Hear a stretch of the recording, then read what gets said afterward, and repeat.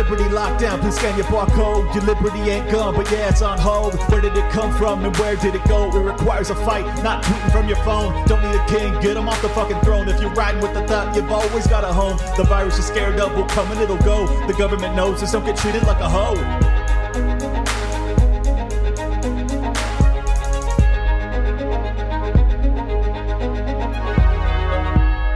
God willing, Alex will get well. His people have already told me that he is thrilled to be coming on the show and that he intends to do so in the next couple of days as soon as he feels better. So I'm guessing probably around Wednesday of this week, and I can't wait. If you can't tell, I am extraordinarily excited. So in the meantime, I decided to bring you an episode with two of my good friends now, Mr. Reed Coverdale of Naturalist Capitalists. He is banned from everywhere, but you know that always makes for a good conversation. And then we also got Dan Sanchez of FEE. It's the Foundation for Economic Education. I'm going to give you both of these back to back, so you can devour them and wait for the Alex Jones episode. I feel like this will be a good tie-over. If you would like to support the show, go to sideshaper.com and enter the code LIBERTY. It's a coupon code which gets you $50 off your order. It has a swiveling ab machine. I have one of them. Kicks your ass. Thing is really badass. If you have been taken out via lockdowns and your body has fallen to shit, this is a good option for you. They're owned by a liberty-minded guy. This is a liberty-minded show. You're a liberty-minded person. Hey, put them all together. Use the coupon code LIBERTY at checkout. Get $50 off. Go to sideshaper.com. They will have a video on the website so you can see exactly what I'm describing. This thing is badass. It doesn't cost a ton of money. Gets you a similar caliber, if not a better caliber workout. Definitely a better caliber workout than at my gym for your abs. Go to sideshaper.com. Coupon code LIBERTY for $50 off. Enjoy the show. Welcome to Liberty Lockdown. Please scan your barcode. Your liberty ain't gone, but yeah, it's on hold. Where did it come from and where did it go? Welcome, everybody, to a non-live stream edition of Liberty Lockdown. This is Clint Russell.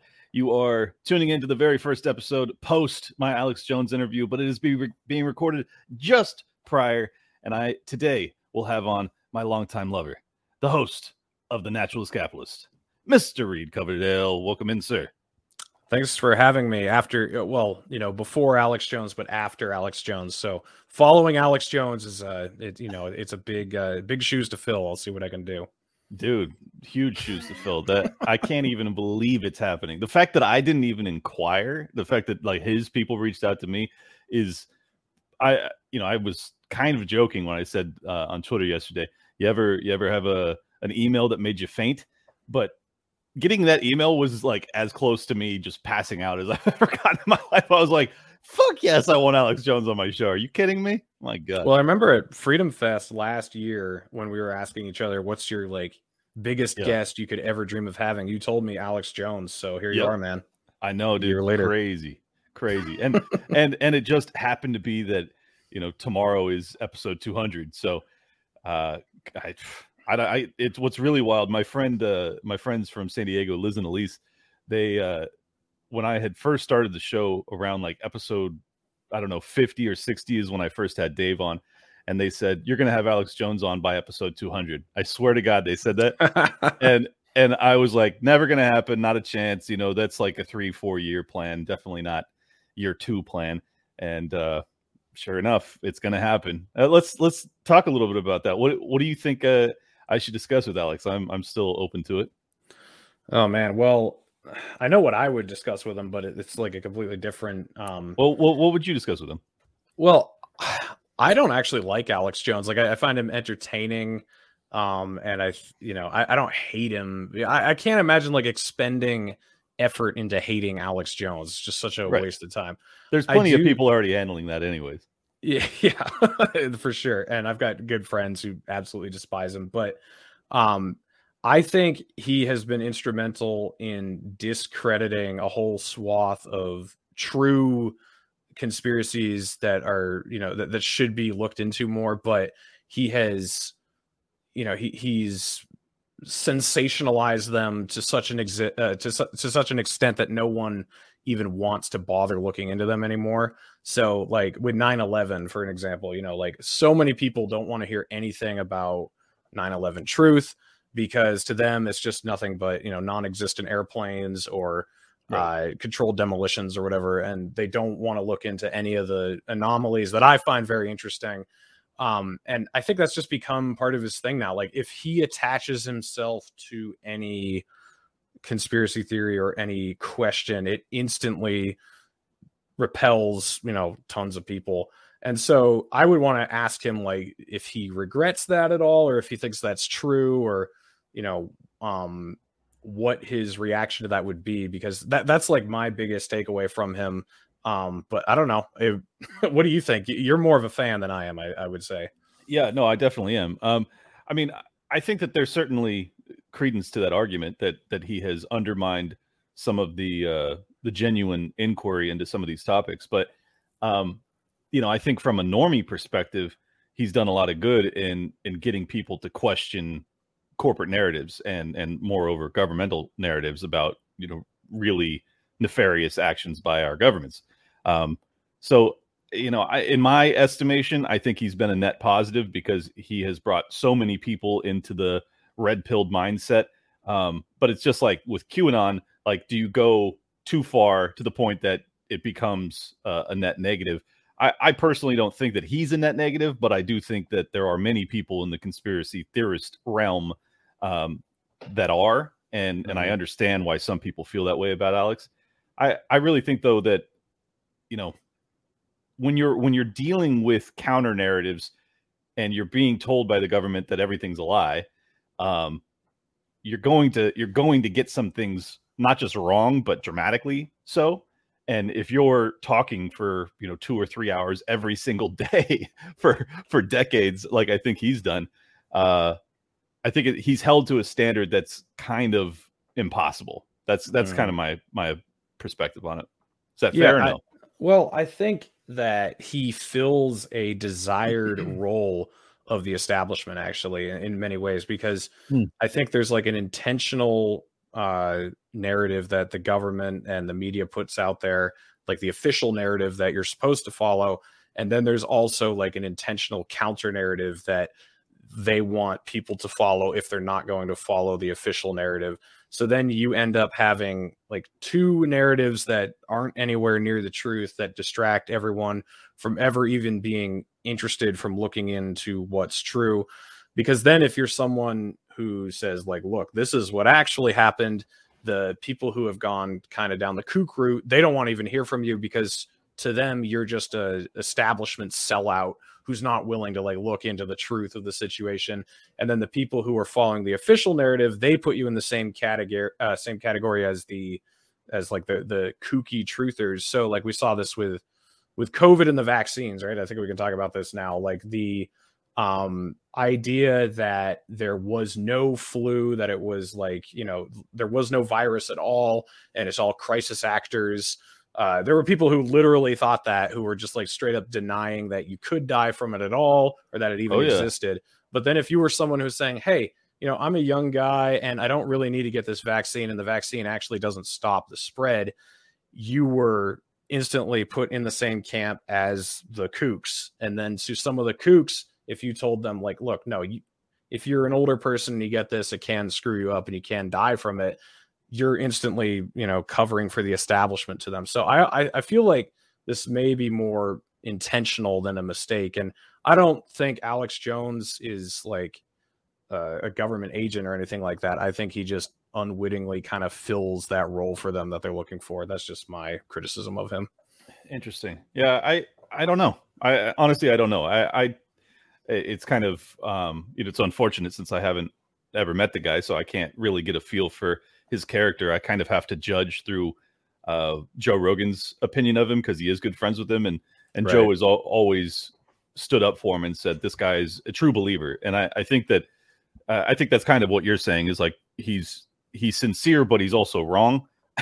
and I think he's sincere and he's more often right than he is wrong. And I think that people really are overly judgmental of him for the things that he's been wrong about, because, as I've already explained, you know, you're dealing with secondary sources of information. You're like, you can't get directly, like he says he's got the documents, but I think oftentimes he doesn't have the documents. He's trying to read tea leaves and connect dots. I do that myself. I think that's why I have an affinity for it, is like, I'm trying to, like, we know we're being lied to, and I'm trying to seek truth.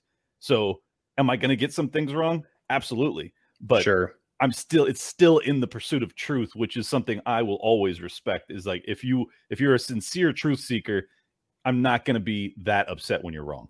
I guess that's what I'm saying. Also, if you're a sincere truth seeker, you should be 100% willing to have him on your show. And if you get any backlash over that, you should just disregard the naysayers. Like I mean, I know people who block anybody who doesn't agree with them on their nuanced view of 9/11 because they're so sick of like the Jason Burmes's and the Alex Jones of the world. I do not take that position at all. Alex, if you want to come on my show after going on Clint's show, I'd love to have you on. I'd love to talk to you. Like, you know me, Clint. I'm a freedom of association absolutist. I will talk to literally anybody. Yep, and same. I think that, you know, if you're looking for truth, you should be willing to talk to anybody. And that if you don't allow people on your platform, or if you own a platform, I know we're going to get into this later, but if you own a platform and you're purposefully like suspending people or crushing them in the algorithms, all you're doing is reinforcing their idea that what they believe is right because they're not allowed to talk about it. So I think you're 100% on the right path, brother. Yeah. Well, and also, you know, when you suppress ideas, it's not just the platforms that, you know, it doesn't just convince you and I that we're probably on the right track. It also convinces our audience that we're probably on the right track, because they're like, why don't they want me to hear this stuff? Because that's what the conspiracy minded people are already right. Of that belief that the truth is being suppressed. So if you just suppress us, then it naturally follows that, well, then it's the truth. and exactly. Sometimes it's not. And I think that's why, you know, sunlight's the best disinfectant. And I like to have open conversations with people of all, you know, political beliefs and philosophical beliefs for that matter.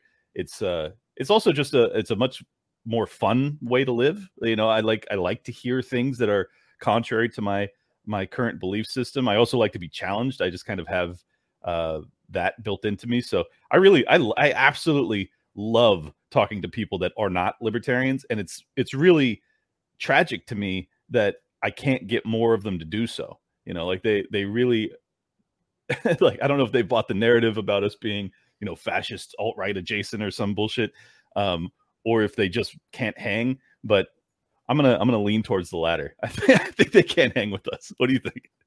Yeah, I think when people are not willing to talk to someone who disagrees with them, it really just points to an intellectual weakness that they have, because they're afraid that their opposition might say something that makes a little bit too much sense. Right. So, you know, that's what's ironic about these people who like don't want to ever even talk to Republicans or talk to right wingers or talk to white nationalists or whatever. Because when I hear that you don't even want to talk to them, that to me means like, that's because you actually have some insecurity about yourself that you might agree with something these guys have to say. Right. You know, like I feel like if you're truly a not racist person or whatever, you have no fear of talking to people with crazy beliefs about race or, you know, crazy beliefs about, you know, what should be done to certain people or whatever. Like I have no fear of talking to those type of people because I know what I believe and I'm ready to defend it and ready to criticize them with other attacks than just how dare you. That's an awful position. Yeah, because, you know, I've actually thought about this stuff and realized why I think it's disgusting that they would think the things they do.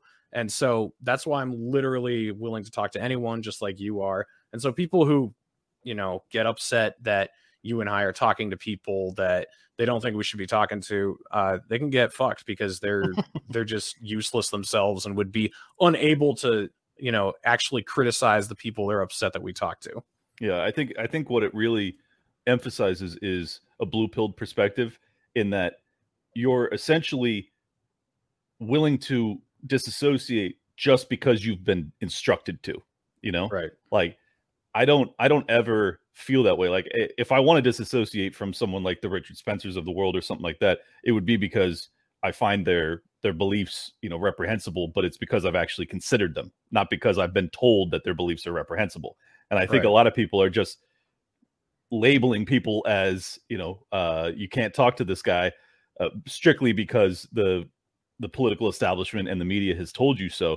And I just think that that's super weak. Like I would much rather face uncomfortable ideas head on. And ultimately, I believe that our ideas will prevail in that battle. So like, why wouldn't I want that challenge? And also, if their ideas are so dangerous, why would I not want to defeat them? Right.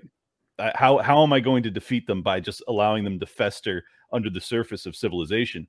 And that's basically what we're doing. We're making anybody that's like a white nationalist or even just a Republican kind of persona non grata in the public sphere. And it's just so counterproductive, in my opinion. I mean, if you want to create some sort of dangerous white supremacist movement in this country, continue on this path, continue to suppress people, continue to have hiring practices that are based off of race because you're trying to alleviate the ills of prior generations. Like, this is all so counterproductive. And as someone who ultimately believes in like what used to be progressivism, as in like treating people based off of the content of their character, not the color of their skin. Right. I'm now a regressive. It's fucking bizarre. Yeah, I mean, Peter Schiff is my hero, going to Occupy Wall Street and talking to all those people. Speaking of people that get things wrong sometimes. No, yeah. Sorry. Hey, he's been right about like 30 of the last 2 recessions. So I love you, Peter. I'm just kidding. Yeah, me too.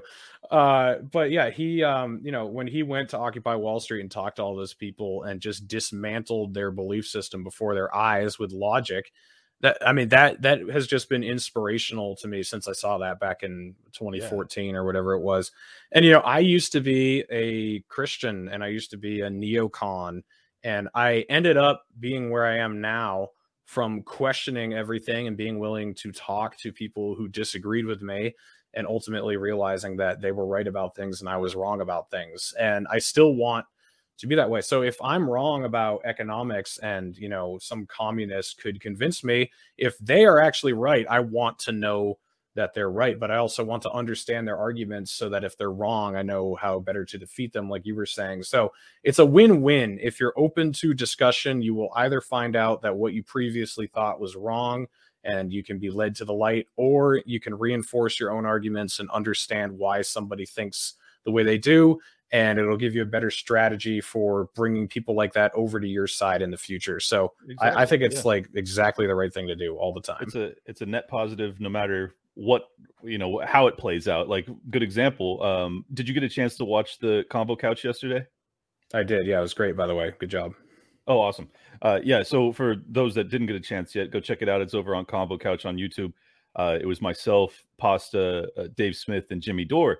And I had no idea as to what direction it was going to go, really. But I was thrilled that, Pasta directed it in a path of both areas of agreement, but then what I really enjoyed was the areas of disagreement. And I didn't expect this, but we ended up getting into a pretty lengthy debate about Medicare for all. And I think that Dave, as normal, obviously trounced Jimmy on that topic. But I still think that those moments are really important because, Jimmy had to face the obvious counter arguments to Medicare for all, which is there's a litany of them.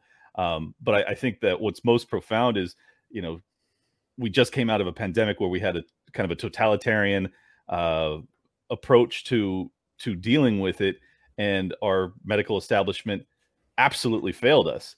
And it's still, you have a portion of this country that I think are right about a lot of things, anti-interventionism and not trusting big business. Like they're right on a bunch of stuff, but they ultimately miss so severely when it comes to this still having faith in a government which they openly declare is an evil entity. It's a really fascinating kind of I think it's cognitive dissonance almost. What's your opinion as to how they're able to overlook what seems so obvious to you and I? I don't know. Like, I think, they just think that I mean, we agree on the problem being corruption, but we think it comes from a different place. And I really don't understand that, because they really think that business is the root of all evil.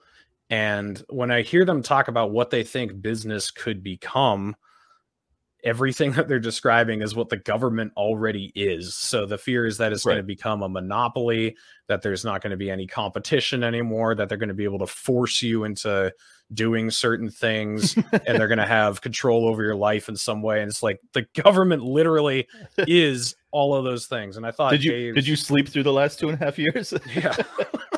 Like, I mean, imagine if Pfizer and Moderna and, you know, all those companies had made all the vaccines and said, okay, guys, you're going to get these now. You have to get them. 4 years ago, we would have been like, okay, cool. Like, thanks for the recommendation. But once you start shutting businesses down, or you'll be forced out of your job. I mean, can you imagine if we had that kind of power amongst the big businesses? Like, motherfucker, they have that power, but it's only through the government. Damn it. Exactly. Yeah. So I don't know why they have that cognitive dissonance. I mean, to me, it's so obvious, but I guess they feel the same way about us. They don't understand how we can't see that capitalism just turns to corporatism. But it's like, yeah, but motherfucker, the middleman that creates corporatism out of capitalism is the government, you know, so I don't get it. I mean, it's an argument that has to continue, but I haven't figured out like how you break through, because you can describe it in the way I just did, that everything you're scared of the business becoming is what the government already is, and that it doesn't connect somehow. It's interesting too that it's the same, you know, counter argumentation against anarchism. Like the worst aspects of what people imagine anarchy to be is ultimately what we have now, and it seems very similar line of reasoning.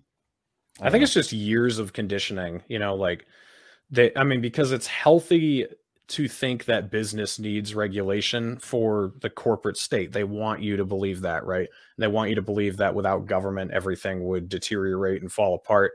So I think it's just been pushed on people forever and ever through media and education. And that's why it's just so hard to break through. Yeah, no, I tend to agree.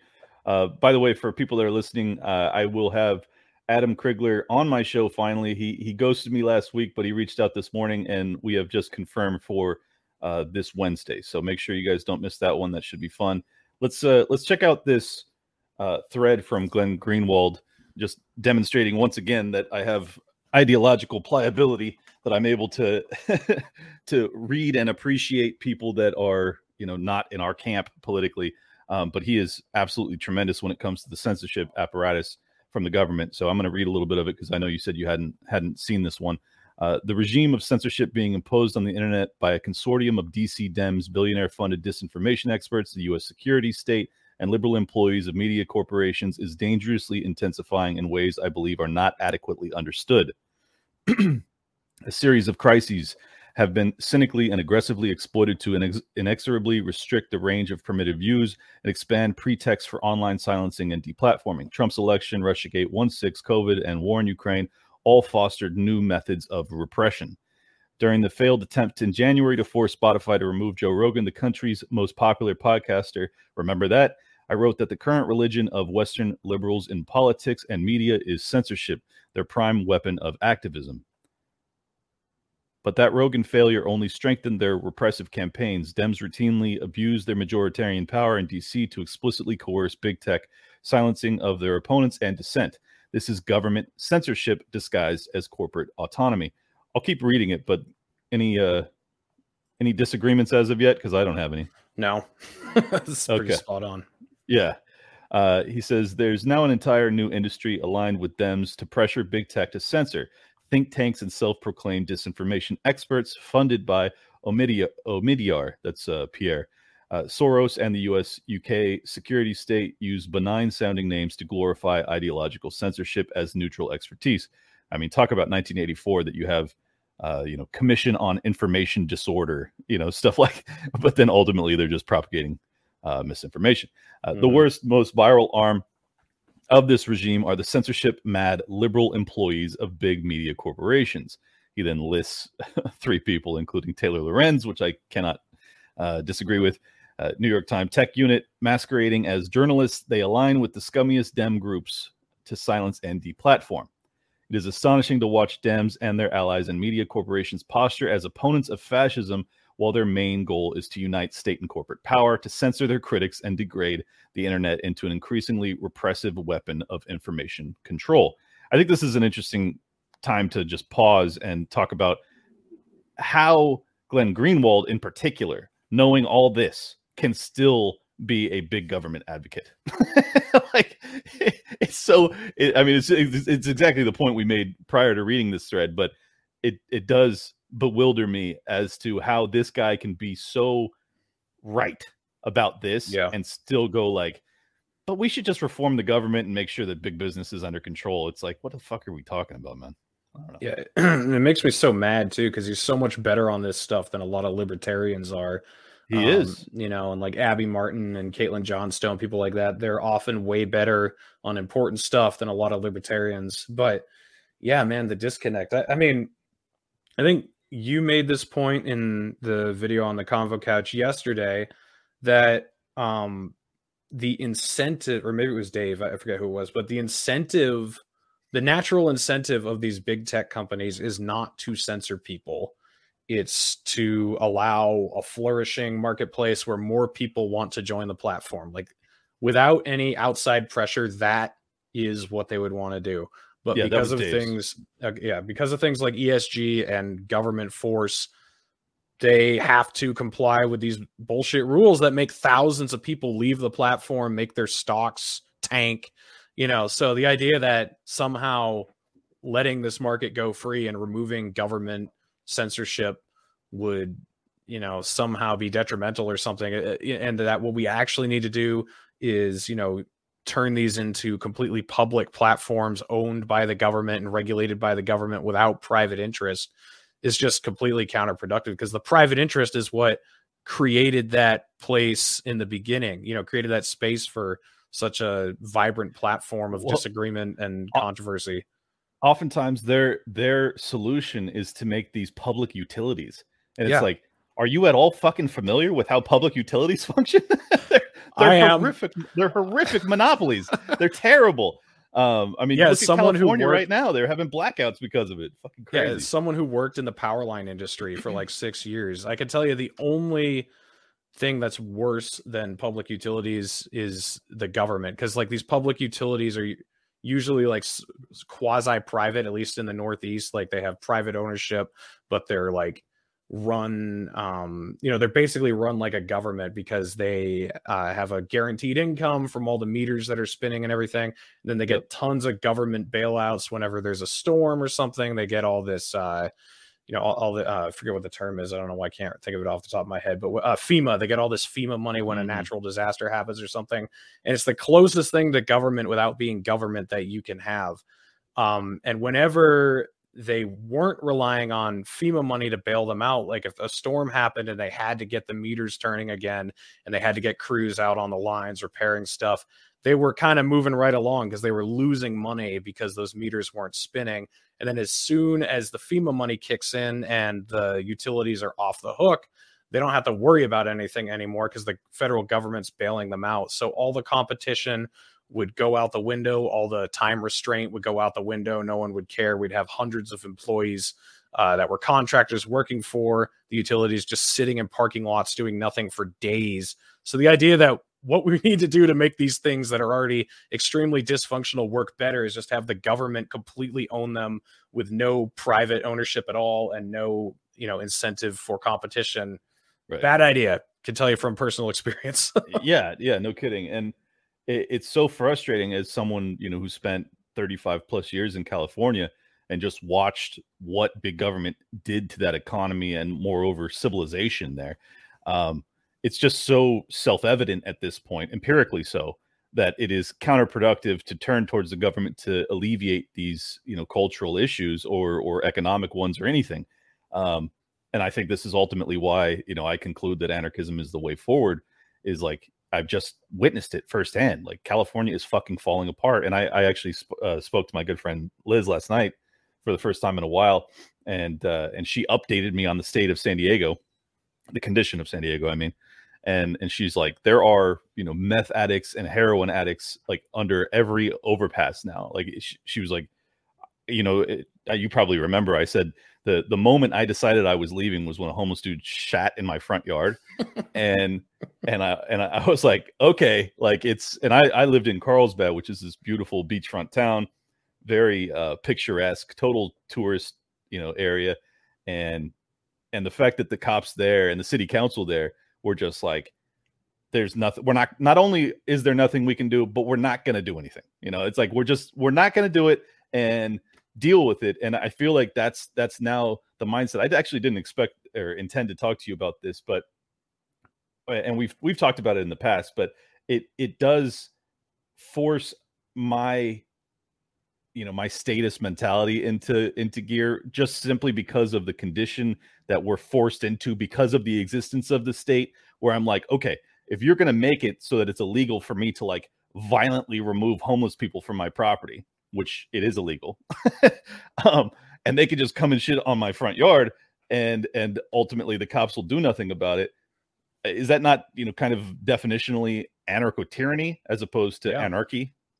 Yeah, no, I totally agree. I mean, if the government is going to be there, it's supposed to protect you and your property and your rights. And we saw throughout 2020, the only time the government really got involved is if you defended yourself. Like the McClowskys or Kyle Rittenhouse or whatever, you know, like, or the dude that owned the pawn shop in Minneapolis too. He got arrested and charged with murder for killing a looter. Yeah. So like, if you actually take business into your own hands, you are at the mercy of the government. But all these people running around looting and burning and stealing, you know, most of them get away with it. That's completely unfair. And a lot of libertarians were just wrong about this, you know, in 2020, because they only saw the anarcho half, not the tyranny half. Like, they didn't see that a lot of this was being spurred on by the government, in my opinion. Like, you saw the police go and like leave pallets of bricks outside of stores sometimes. And so when all these people come in and start throwing bricks that the police left out for them, are you really going to say that that's like some organic uprising against the bourgeoisie or whatever you think it is? Like, no, this is totally like intentional. They're trying to cause all this chaos so that people, I would argue it was the FBI more than local police, but maybe the local police were doing their bidding. They're probably doing it for them or whatever. But yeah, I mean, it was such a mess, man. And you know, if we embrace chaos, people aren't going to turn toward liberty. Like, it's just not how it works. You know, like here in New Hampshire, things are very peaceful. There's a high trust society. You spent a week here, you know, up at PorcFest. Yeah. It's very, very different than like downtown Minneapolis or downtown Detroit or something. And people don't understand that, you know, in order for people to be interested in liberty, they have to already like the trend that things are going toward. You're not going to snap people into liberty with riots. You know, they're going to embrace like, okay, well, I want the guy to come and beat your face in for me so you don't, you know, damage my car, burn my store down or whatever. So yeah, I don't know. I mean, I basically agree with you. Remember on the Four Horsemen, the first one you were on last year, where Eric was talking about how he didn't want to take anyone's guns away or whatever. He was pretty sloshed, but he was almost embarrassed to tell us that he called the cops after a guy shot a gun into his house.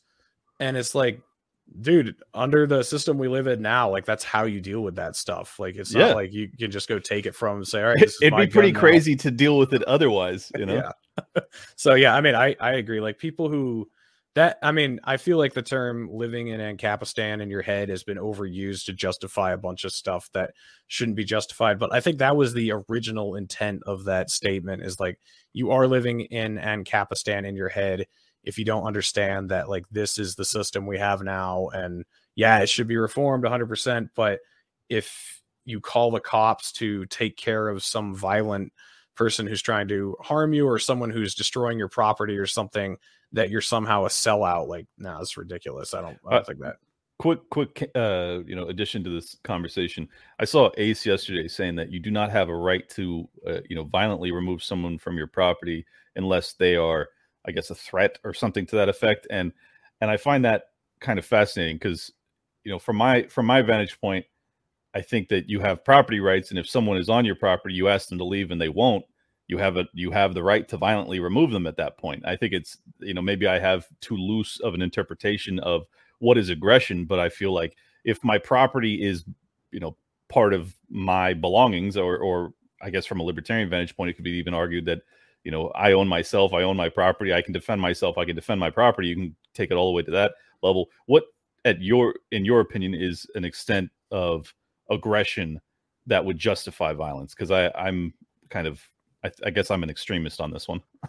Yeah, well, I think there's a difference between, right to violence or like non-aggression versus being a good person, right? So Sure. like it's totally within your rights if a starving old man is outside in like sub-zero temperatures and he comes up to your door and just asks, hey, could I just have a cup of hot coffee and like stand inside your house for 20 minutes or whatever? Like right. Totally within your rights to slam the door in his face and say, get the fuck off my property. Now, do I think you're a piece of shit human being if you do that?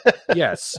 Like I would totally give him a coat. I'm more referencing the homeless dude that shit on my front yard. Yeah. But not the freezing old man. No. And I get that. And I'm just trying to frame something here because people tend to think the non-aggression principle means doing the right thing all the time. And I don't think that. Like the Good Samaritan was going beyond the non-aggression principle. Like he could have totally left the guy in the ditch to die and there would have been nothing aggressive about that. It would just be like, oh, I'm just minding my own business. I'm doing my own thing. So yeah, I think it's still a dickhead. Yeah, exactly. So I think it's within your rights. Like if someone wanders onto your property and you shoot them with a shotgun or something. Oh yeah, no, that's messed up. That's like super messed up. But if you like tell people repeatedly, like, hey, you're not allowed here, get off my property, and they keep coming and you've got to like violently remove them in some way, then yeah, I think you are justified in doing that. And I don't know, it gets tricky, like how violent you're going to be. Like if someone, or let me just put it this way. Like if I saw someone like trying to break into my car and I had a gun on me, I wouldn't instantly shoot them in the head for doing something like that. Like I would seek some other form of scaring them off before actually killing them or something. But yeah, when it comes down to strictly a rights-based thing, then yeah, if someone's stealing something from you or attacking you or on your property, I think you have the full right to do whatever is necessary to remove them. Well, maybe I'll hash this out with Ace at some point, because I feel like they have a very kind of a hippie version of property rights that I don't really fully wrap my head around. So I don't know. Anyways, let's continue with the thread. It is astonishing to watch Dems and their allies and media corporations posture as opponents of fascism while they're... we already read this one. A major myth that must be quickly dismantled. Political censorship is not the byproduct of autonomous choices of big tech companies. This is happening because DC Dems and U.S. security state are threatening reprisals if they refuse. They're explicit. He then has 11-second video that has a politician basically saying the problem is not that we censor too much, it's that we censor too little. But the worst is watching people whose job title in corporate HR departments is journalist take the lead in agitating for censorship.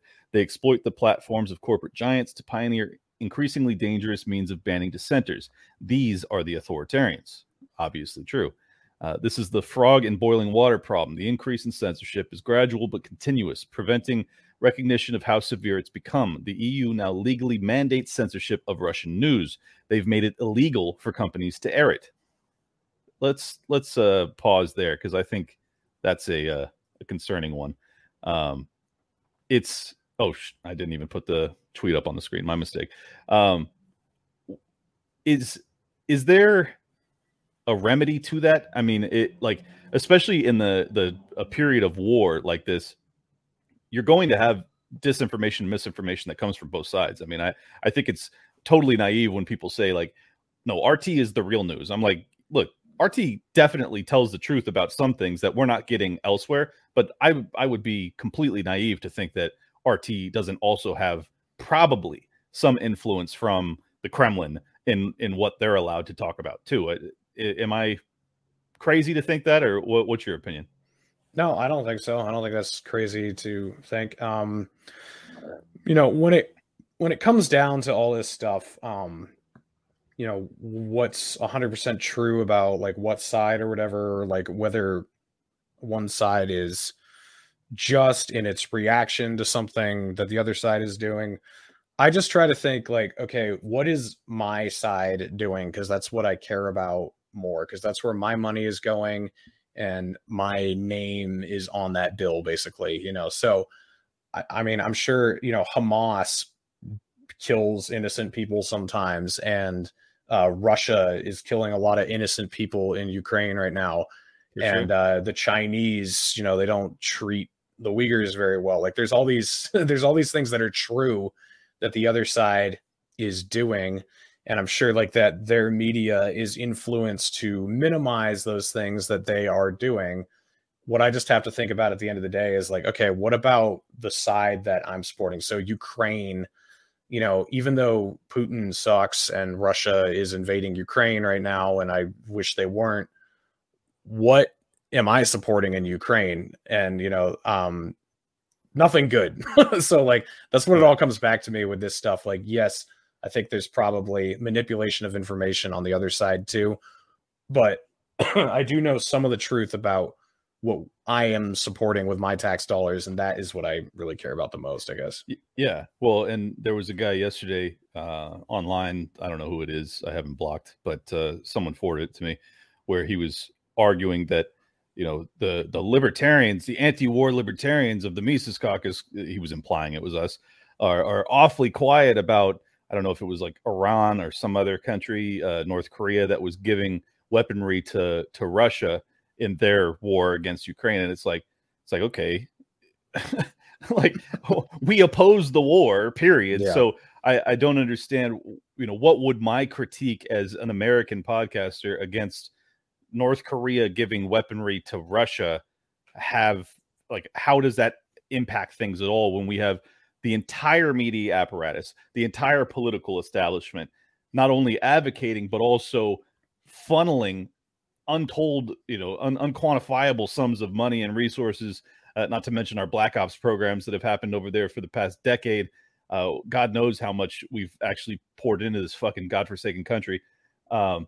What's the value in us speaking out against, some other nations that are also funding this proxy war that we want nothing to do with? I don't even understand the argumentation. You probably don't either, but what do you think? Or at least like, let's clean our own house first. So once we're not funding Israel, Saudi Arabia, or Ukraine anymore, and we're not encouraging coups in South America and all these proxy wars all around the globe, once we truly clean that up, and we're just taking care of then America, I'll spend some time on that. Yeah. And then like, if we actually become a bastion of, human rights and small government and free market capitalism and free trade, and we're truly a beacon for liberty and freedom in the world, all right, then we could be like, hey, Saudi Arabia, we could do that now because we're supporting them, but we could be like, hey, Iran, the way you're treating your citizens is not that awesome. Or, hey, China, like, you want to let up on the Uyghurs a little bit or whatever. Like, okay,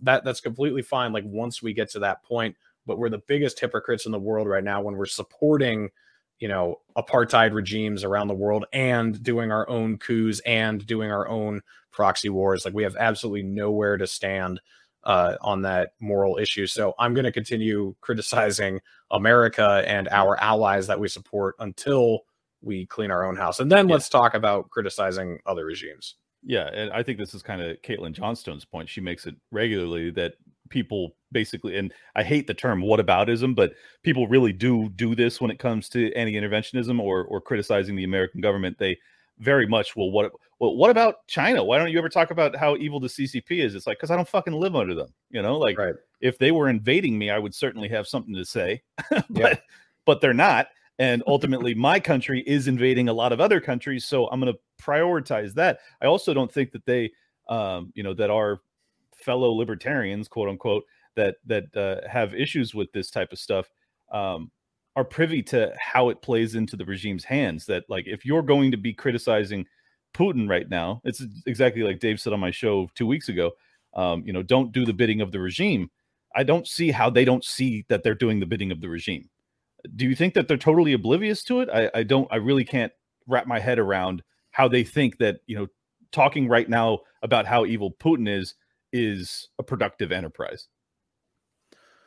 Yeah, I mean, a lot of them I don't believe are just being duped into it. A lot of them I think do like passively support Ukraine or Cuba or, you know, whatever. Like Martha Bueno is not in the Libertarian Party anymore, but from like an early stage, I didn't get along with her because I was arguing that, look, if we want Cuba to embrace freedom, we should lift our trade embargo with them and just have like, you know, open trade. And that's the best thing we can do, and not be aggressive toward them militarily in any way.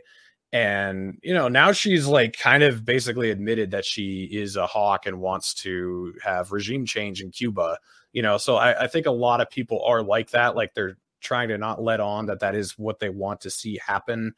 And if they're put on the spot about it, maybe they'll be like, yeah, you know, I oppose using tax dollars to send weapons over there. I think we should do it voluntarily, blah, blah, blah. But let's be real. That's not going to happen. We're not going to voluntarily send weapons to Ukraine or Cuba or whatever. Like if it happens, the CIA or the military industrial complex will be doing it.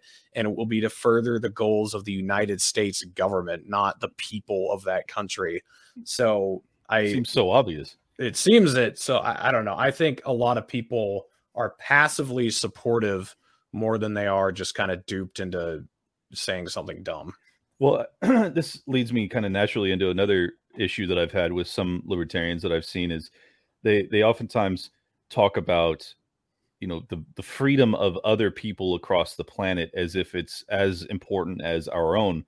And this may sound from their perspective really appalling, but ultimately, I believe that it's all of our individual fights to become more free. And it's like, what can I actually do for someone who doesn't want to be free in Ukraine, much less in my own country?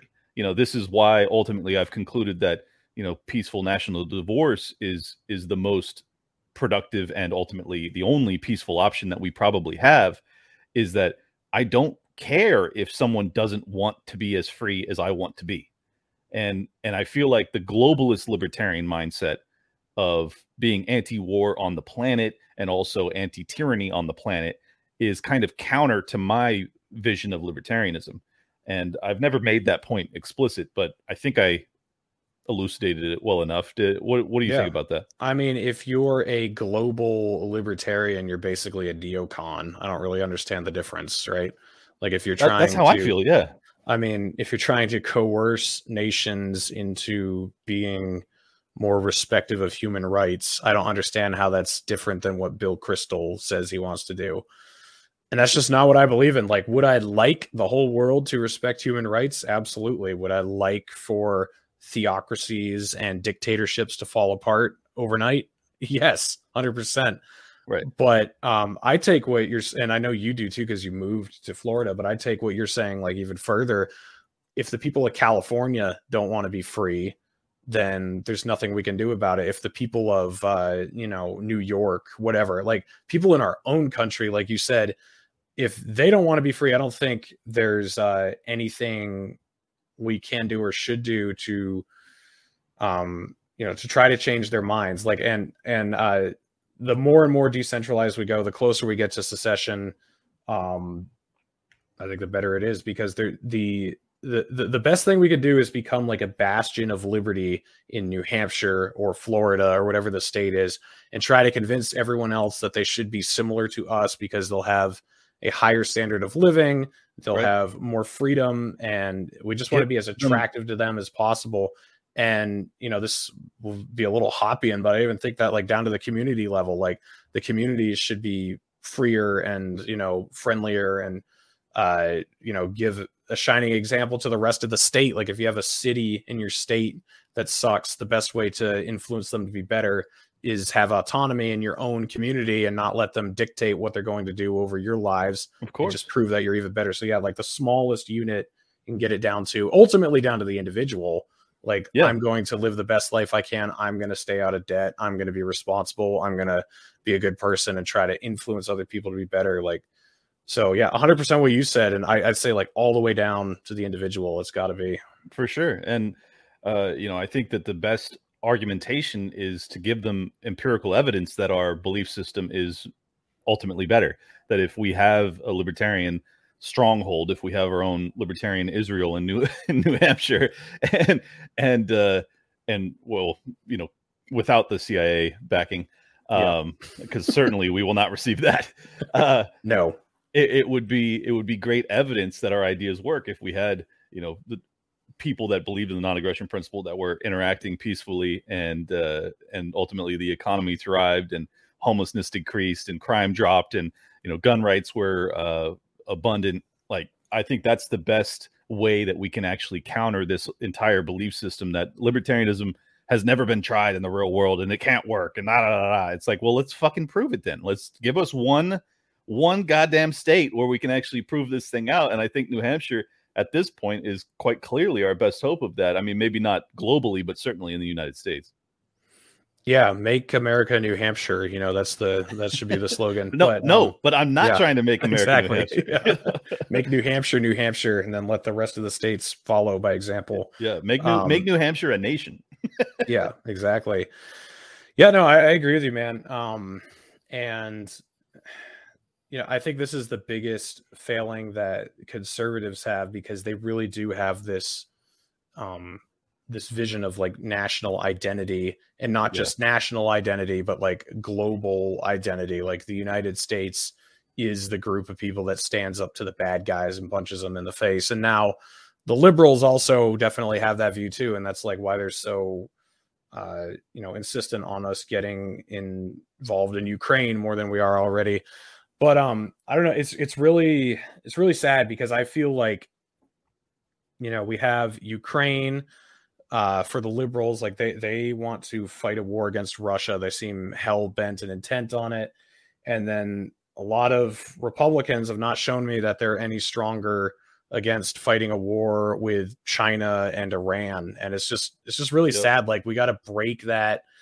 We got to break the back of that spirit, like we need Vietnam syndrome again. We need to start believing in our own communities and our own states again. The thing that's so unfortunate about history is like we have it so drilled into our brains that the two wars we absolutely had to fight were World War II and the Civil War, because they were like against like the most evil things that have ever existed.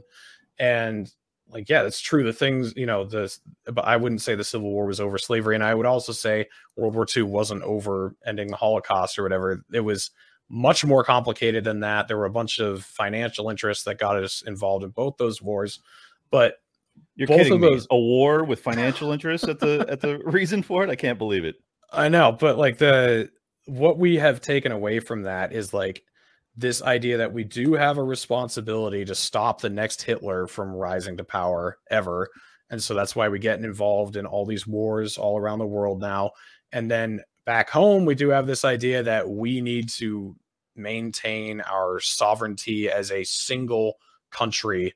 And we need to be like a United States of America, a union that cannot be dissolved. Like those are just two things that have been drilled into our brains. Those are the two good wars we fought, and we need to continue that into the future. And I don't think that's true. Like, I think we do need to, first of all, not worry about who's rising to power around the world. It's none of our business. And we can lead countries in a better direction by being good stewards of freedom and liberty ourselves. But then also that we don't need to be one giant state ruling over 330 million people. Right. And that if we decentralize, awful things aren't just going to start happening all over the place. We're not going to reinstitute slavery overnight or something. Like these ideas are just crazy, and they've been bred into our, education systems. And it's just our default. We all think that if we don't fight the global war for freedom, and if we don't maintain our single countryhood here at home, then we're just going to fall apart. And I don't think either are true. Yeah, it's basically an extrapolation of the I forget the term for it, but it was like the Red March or something like that, where there was this belief that the communists, if you don't stop them here, they're just going to keep coming. Right. And that ethos is now kind of like embedded in the American ethos, and that's really tragic to me, because I think it's so, history just demonstrates it to be false. Communism fails on its own. We don't ultimately need to risk nuclear holocaust at every turn to try and prevent it. I'll have Daniel McAdams on Tuesday to discuss this a little bit more. But I mean, the narrative about early on, people have kind of stopped saying it now that Russia hasn't just completely trounced the Ukrainians. But early on, there was this argumentation that if we were not to stop Putin now, he was going to roll across the Baltics and into Europe and blah, blah, blah, blah. It's like I don't think anybody has any like actual understanding of the Russian military's capacity, much less their motivation in this conflict. I think it's completely laughable to believe that Russia has the intention or the ability to take over Europe. Am I crazy? I don't think I am. No, I don't think you are, man. I mean, we just have these Hollywood narratives about these, powers overseas that they're going to come and destroy us if we don't get rid of them now. And I just did an episode everyone should go check out with Quinn Driggs about the hold that the military industrial complex and the intelligence agencies have on Hollywood and how incredibly powerful that propaganda is that's been drilled into our brains since we were kids. And that's 100% what they're doing. They're just trying to use the same narrative over and over again. We're always the good guys. We always got to go beat up the bad guys and stop them from destroying everything. And we're the strongest nation in the world because we are one, as America, and we need to remain united. And as long as we remain united, there's nothing we can't do. You must have heard people say this before. They're like, I miss 9/12. I miss the day after 9/11 because the day after 9/11, we were all united as a country and we all loved each other. Yeah. I don't miss that. Like that's when we did the dumbest shit in history. Like or right after Pearl Harbor, whatever it is, like right after some giant tragedy takes place, some sort of attack. Right. That's when America is going to do something really fucking dumb. So when we're most united and have this sense of oneness is when we do the most stupid shit we've ever done. Especially when we have a sense of moral certitude. Yes. Which is what we had on 9/12. It was like, we are the victims. The people that attacked us, whoever the fuck they may be, are ultimately, the enemies. And obviously, I think whoever it was that attacked us were our legitimate enemies. But the questions as to who those people were are very much in doubt, and even to this day, they're still somewhat in doubt. And ultimately, the people that we went and blew up, for the most part, I'd say 99.999% had nothing to do with it. And it's just like that is such a dangerous moment. Anytime any nation, for that matter, is in that mindset of like, we're going to turn to the government to resolve this. And as many people have said, when there's a bill that's passed in a bipartisan fashion, you're getting fucked by both ends. And I feel like that's kind of what this is. It's like, I think there was one vote against the continuing resolution for war, or whatever it was called. And anytime that happens, fuckery's afoot. Yeah, Barbara Lee, the only vote, the authorization of use for military force. AUMF. Shout out to Barbara Lee. Yeah. I mean, she's probably awful on everything else, but I think she's even awful on war now. I think she supports the war in Ukraine. I'm not 100% sure about that, but man, like the times where we're uneasy and we've just been defeated by Vietnam or Afghanistan or whatever, like I think those are our best moments, actually. Like, so don't get me wrong, like the people dying, it's tragic, but I get it. Exactly. Like it sucks, it's sad. The people dying in Afghanistan as we pulled out, like that's awful, but I'm glad that it was such a disaster when we pulled out, optics wise, because that's what that whole war was. If we had just buttoned it up nicely and like mission accomplished, we're leaving Afghanistan, it would have been the biggest lie on the face of the earth, because that war was hell for 20 years and it wasn't over getting Al-Qaeda. They offered, to turn Osama bin Laden and his acolytes over to us, Tora Bora, 1 month December into the war. of 02 or 03, I believe.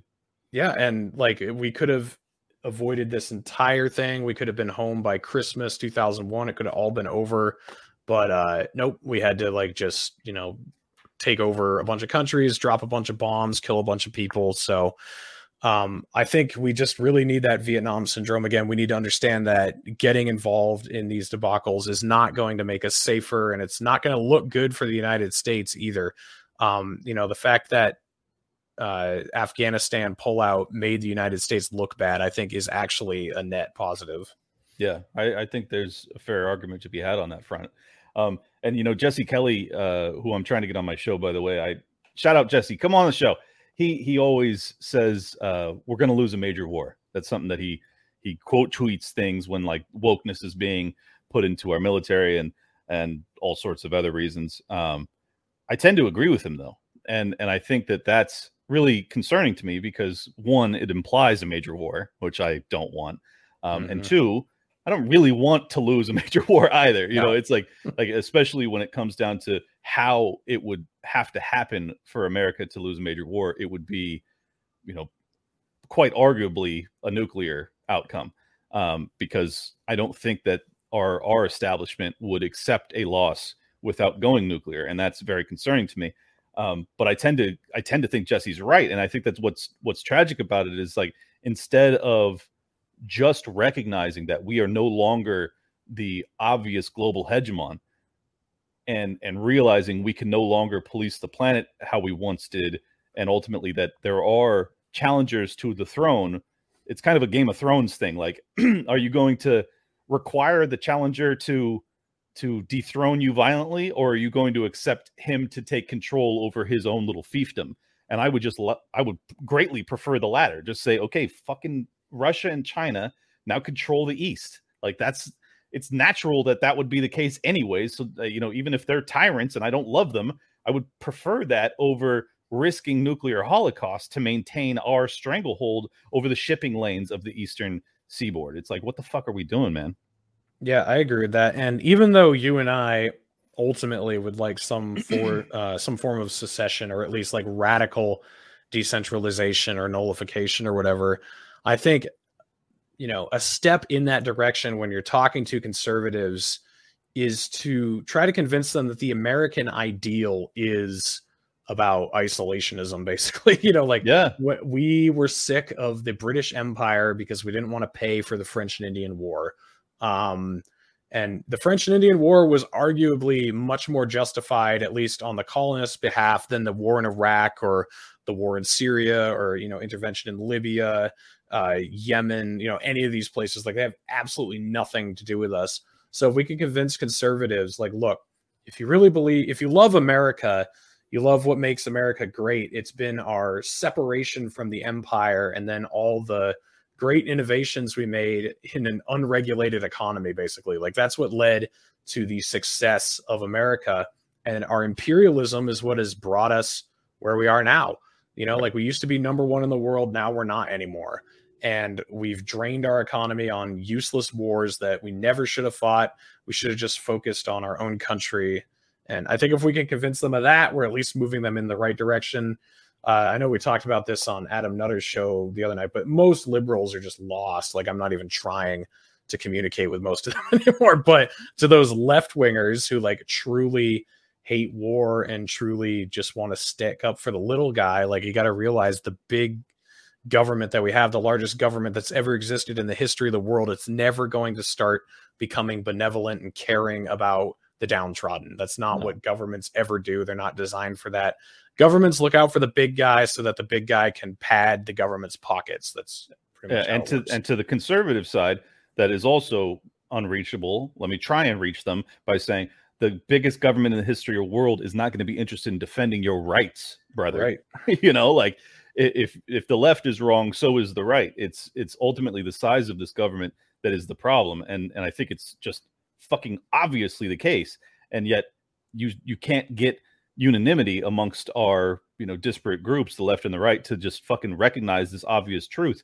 Like, if you think that you can get the government to do your bidding, be it defending your rights or be it giving you a social safety net, you're just deluded. I mean, you couldn't have basically a bigger tax basis than what our country has right now, and yet we still have record homelessness and drug addiction and all sorts of craziness, and we have record, in my opinion, there's no way to quantify this, but record-setting abdication or overthrowing of our personal liberties.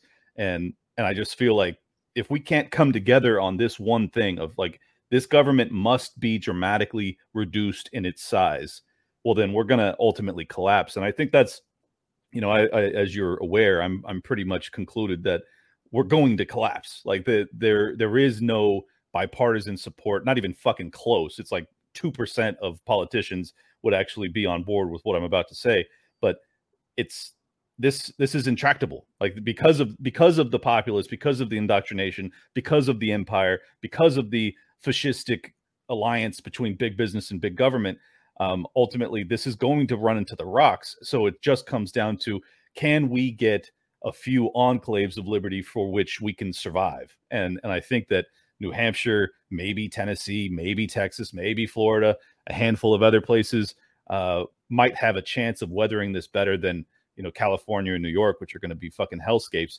But I really think that the economic implosion that comes with a dying empire is, unless people like snap out of it over the next year, and if they didn't snap out of it during the past 2 years, I'm pretty much out of hope that they will.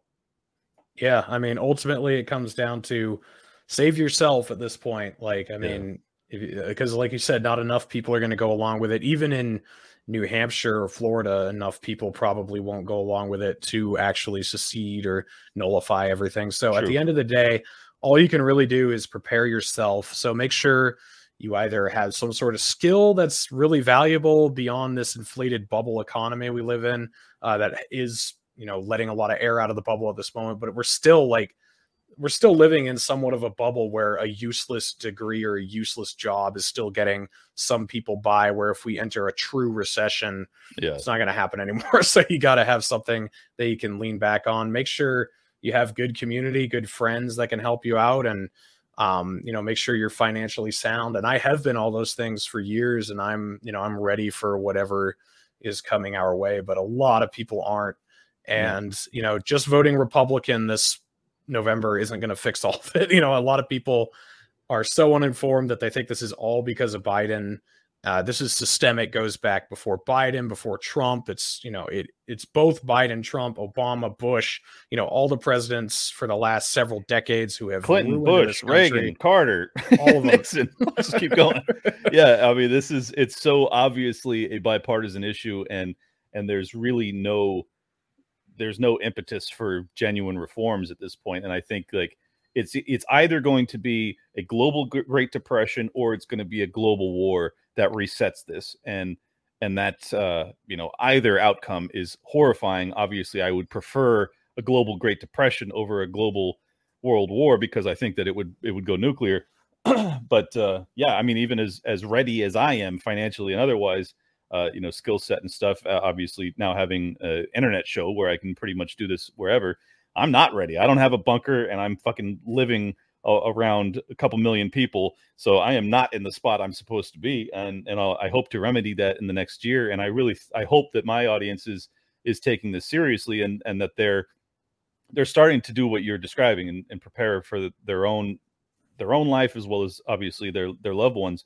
I really think that it's going to be, the 2023 to 2025 range of our existence is going to be probably the most tumultuous in our lives. And we just went through what, in my opinion, was clearly the most tumultuous period in my life. So it's going to be real interesting. Anyways, give us any final comments, and then we'll do plugs and get you out of here.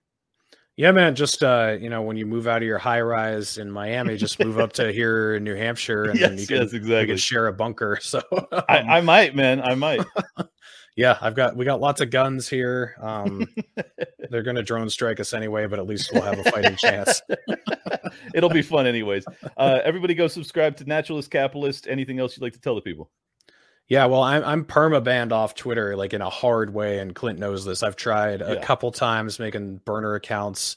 The first one I named after myself. It was still Reed Coverdale, and it got nuked within like 2 days. I just made another one, Ulysses Liberty, and I didn't have any pictures or any links or anything, and they still got me within 3 or 4 days. So I'm nuked off Twitter unless I can get the original suspension repealed. I won't be back. But follow Libertarian Party of New Hampshire. They're posting lots of fire shit lately. And I'm on Telegram. If you just look up Reed Coverdale on Telegram, you can find me there. I'm using that as kind of my alternative to Twitter. It's not that great, but I am starting to build up a following there. And I have a Substack. If you just go to Reed Coverdale Substack, you can find that. I'm putting out articles 2 or 3 times a week. And then, I'm the Naturalist Capitalist on YouTube, Odyssey. I just joined Rumble. Everything that's on YouTube is copied over to Rumble. And then I'm on Spotify, Apple Podcasts, all that. Just look up Naturalist Capitalist for my podcast. And if you're just trying to follow me on any platform, just look up Reed Coverdale. I'm the only one in the world. And I have a link tree where you can find all that stuff. And Clint, just wanted to say, man, I'm super happy for you. I'm glad you're blowing up. You deserve it. I mean, I have been doing this as like my part-time thing along with trucking until recently, but you have like fully dove into this since like the beginning of 2020, and you have the knowledge. And I know you said you're a little more humble about it. You're not sure you deserve it, but man, with all the people who have huge followings out there with absolutely nothing to say, like I'm so glad people are listening to you. And I hope the Alex Jones episode goes well. Well, thank you, man. I hope for all of our sake that that people of our ilk, whoever it may be, ultimately gain further influence. We desperately need it, in my estimation. And if I end up being one of those voices, then cool. The whole reason I got involved with this is because I got to hear someone espousing my ideals on the biggest platform in the world 7 years ago when Dave Smith first went on Joe Rogan, and or 6 years ago. I don't know how long ago it was. And I was like, there's hope. There's hope. So I hope that I can spread some additional hope. I hope more people feel as if my success inspires someone else to give this a go, or give whatever, enterprise they want to explore a go. I think that's headed in the right direction. So speaking of headed in the right direction, everybody head over to Naturalist Capitalist and subscribe, and also follow Tower Gang or Tower Power Hour on Odyssey. That is our Legion of Skanks version of libertarianism, kind of, where we talk a lot of pee-pee poo-poo and do a lot of dumb shit, but it's really fun. and people, we're just more really retarded, basically. We're the same, just more retarded. Yeah, I mean, it goes to show our diversity of skill set, that we're able to have a very, very conscientious, thoughtful conversation for the past hour or so, and then we can go over and do an hour and a half of just talking about completely ridiculous shit. So anyways, lastly, if you guys want to pick up Naturalist Capitalist merch or Liberty Lockdown merch or Tower Gang merch, go over to toplobster.com. We are out. Welcome to Liberty Lockdown. Please scan your barcode. Your liberty ain't gone, but yeah, it's... Before we get into the episode with Dan Sanchez, I want to thank our other sponsor for today's show, and that is Expat Money Summit. Their upcoming online summit starts very soon by my friend Mikkel Thorpe from expatmoney.com, with over 30 experts who are focused on moving your life, business, and wealth offshore. It's a multi-day event, and it's completely free to attend. Do not miss out on this. Go to expatmoneysummit.com. Reclaim your freedom from chaos and uncertainty. Topics will include a multitude of things, including how to secure your own Plan B safe haven. I didn't put my phone on mute, and I apologize for that. How to use foreign currencies, offshore banking, and decentralized finance to safeguard your money. How to legally reduce your tax burden. Legally, how and where to safely store gold, silver, and other precious metals. Where the best countries are in the world to find freedom for yourself and your family. A bunch of other things, but most importantly, just added to the lineup, the great Ron Paul, and this costs you nothing. Register now for free. expatmoneysummit.com. This is your way to fight back against what is happening in the world. Stand up, protect yourself, and find out how to secure your new life abroad. Again, register for free over at expatmoneysummit.com. And now, enjoy my sit-down, lengthy interview with Mr. Dan Sanchez. It's a deep dive, but I think you guys are going to enjoy it. Welcome, everybody, back to another episode of Liberty Lockdown. Thank you for joining us. For all the new subscribers off of the Dave Smith and Styx debate, this is going to be more of the normal style show where I just have on a single guest and we go deep as possible. Today I have on Dan Sanchez. He is the editor-in-chief of FEE Online. That's Foundation for Economic Education. Thank you for joining us, Dan. Thank you for having me, Clint. Great to be here. Absolutely, man. So I was actually put in contact with you because of mutual friends, Maggie Anders. She was like, "Hey, you got to check out this guy's work." So I started reading, and I was like, "Oh shit, this guy knows what's up!" Like he's on the same page as me. So I think this will be a good one. So you've been obviously covering ESG. You also were talking about Leonard Read and his methodology for spreading the ideas of liberty. Which would you like to start with? I'm good with either. Leonard Read would be good. Okay. Well, go ahead, and for those that aren't familiar with him, tell us a little bit about him. Sure. So Leonard Read is the founder of the Foundation for Economic Education, where I work, or FEE. And he is also the author of iPencil, which is like a classic liberty text that has opened a lot of eyes. And he had a lot of really strong ideas about what he called the methodology of freedom. And I'm a little embarrassed to say that I even though I loved iPencil and I loved a lot of his articles, I didn't really study his methodology of freedom content closely until fairly recently. And it's just been another sort of eye-opening moment of an epiphany about how I think liberty, we can actually advance liberty. And so I've been writing a series of articles about that on fee.org. Nice. So what is his premise here? Obviously, he has some points of disagreement with the Mises Caucus tactics. So I'm curious as to a little bit more of the underpinning to it. In a nutshell, he said that right method is self-improvement, and so I don't think that he. I mean, he definitely. Obviously, he died long before the Mises Caucus came about, but Mises himself, like he was very close with. Ludwig von Mises actually was on the staff of the Foundation for Economic Education, and FEE also really played a pivotal role in getting Human Action published, and Mises would also speak at FEE events, and so. He agreed with Mises on how to change the world, because what Mises talked about is spreading the ideas, is spreading especially sound economics, because ultimately it's the ideology of the public that determines where the polity goes. So they've said that that politics is downstream from culture. Well, Mises taught that both politics and culture are downstream from ideas, and so they very much agreed with that, and I think that is very much in agreement with a lot of what the Mises Caucus is actually trying to do, because from what I understand, the Mises Caucus is really kind of continuing the work of the Ron Paul campaign, which was to focus above all else on the ideas and the principles, and that what we really need are to spread a prairie fire of liberty in the minds of the public. And so Ron Paul used the presidential platform, not necessarily to win immediately, but to use the debate platform and the publicity to spread the ideas. And that's really why we have a liberty movement to the size that we have now.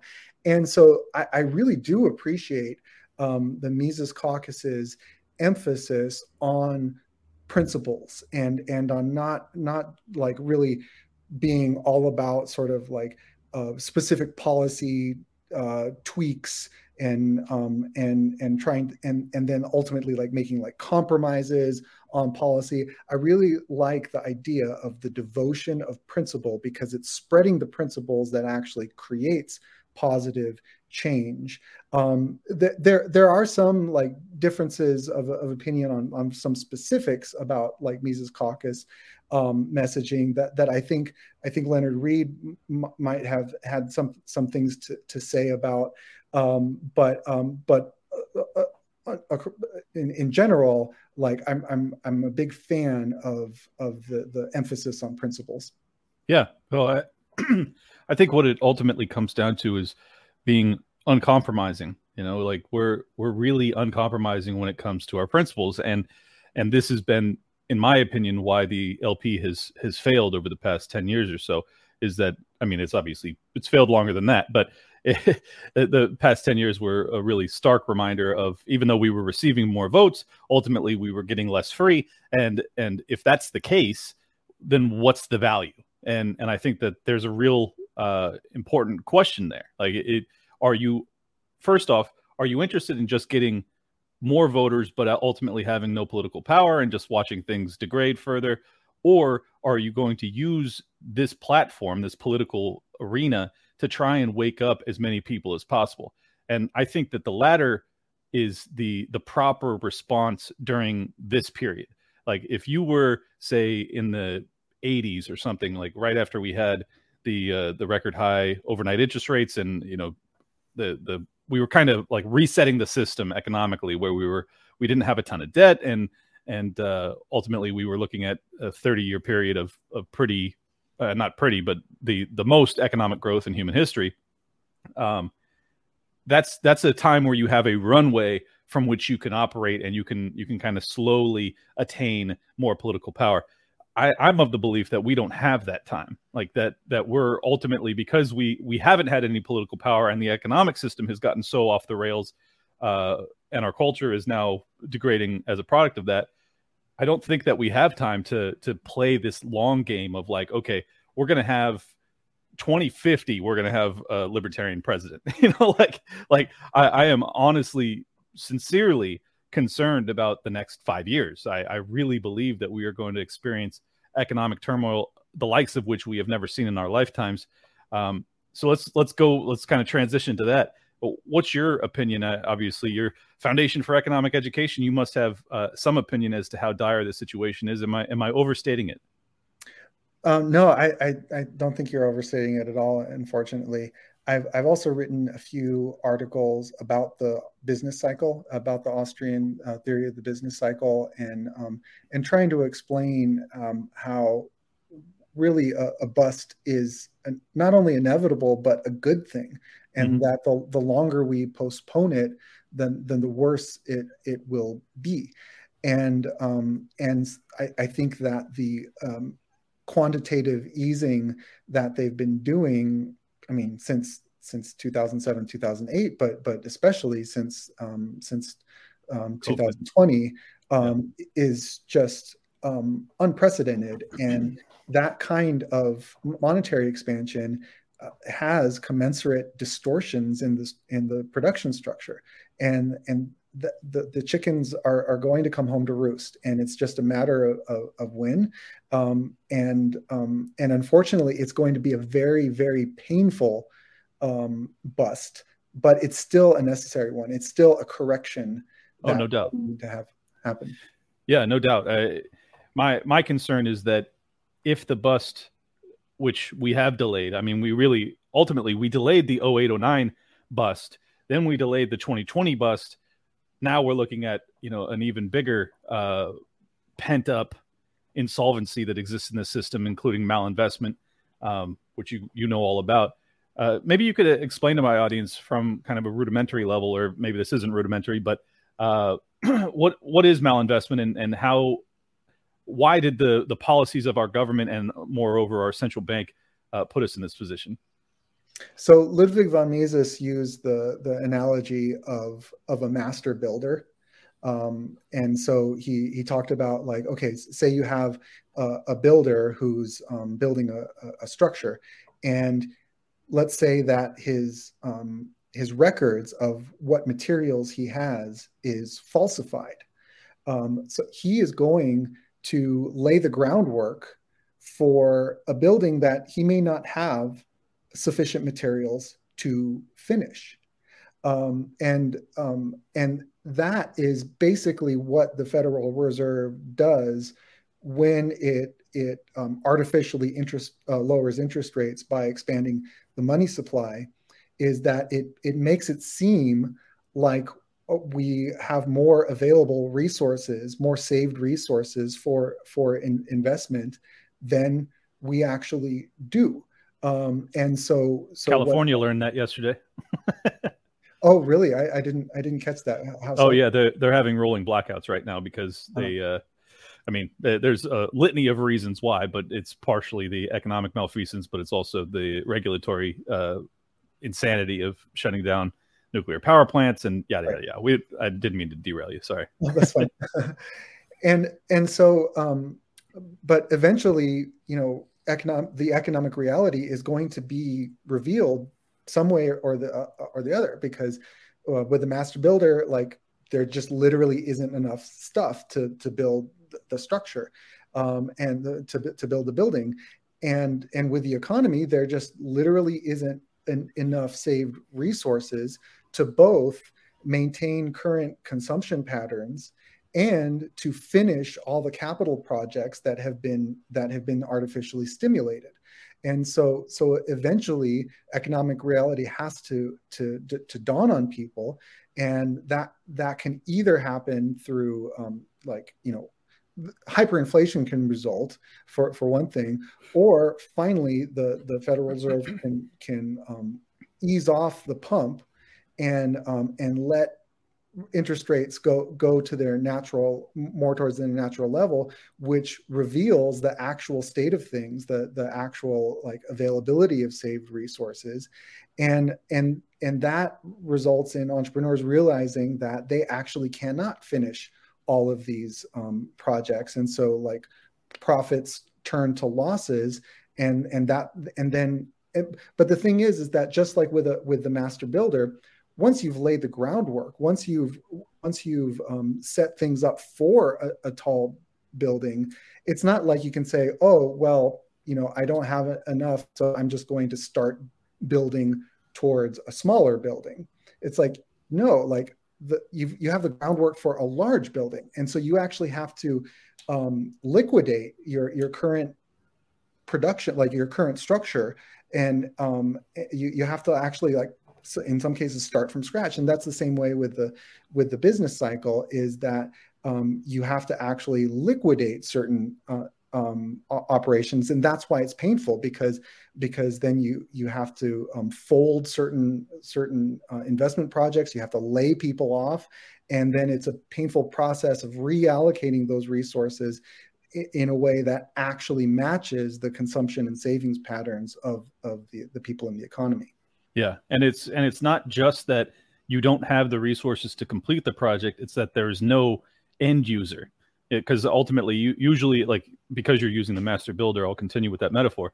I'm building 6 houses as we speak, and fortunately, I have them. You know, 5 of 6 are under contract, and it looks like I'm going to get out before the shit hits the fan. But what normally happens is that what malinvestment includes is not necessarily that you don't have the resources to complete the project, but your exit plan gets derailed because the end user no longer can afford to purchase your asset, which in this case is housing.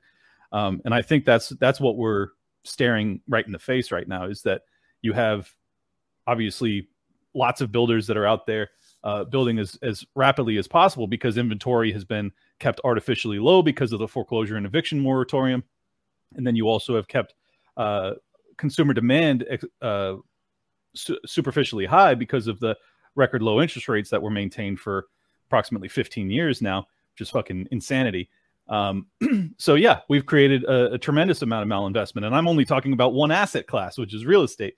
If you extrapolate that and you keep the record low interest rates and you consider what all of the CEOs of big businesses are doing when it comes to decision making, they're including, you know, CapEx. They're doing capital expenditure and R&D on projects that ultimately will not have the type of ROI necessary, return on investment necessary to justify the expenditure. And this is what malinvestment is, and this is why central banking is so fucking evil, is that they maintain interest rates below what the market would ultimately demand if it were a free market. And now we have, I mean, God only knows, trillions and trillions of dollars of malinvestment that exists in the system. And it really, like, normally you can just kick this can, but because of the inflationary environment we're in, you're going to have such suffering amongst the people if they continue to kick the can. If they reverse, if they increase QE and they lower interest rates once again, they might be able to delay the day of reckoning. But in that situation, because of the inflation, you will continue to have shortages of goods, which will add to the ultimate price of anything that you want to acquire, which makes the poor much poorer. And I think that you'll then see civil unrest. Am I missing anything in my analysis there? No, I mean, it really does seem like they have the tiger by the tail. And so like, it's understandable that they would be reluctant, but like when the alternative is worse, then there's no excuse for it. Because I mean, another big consideration about exactly how bad it is that a bust is different from other types of impoverishment.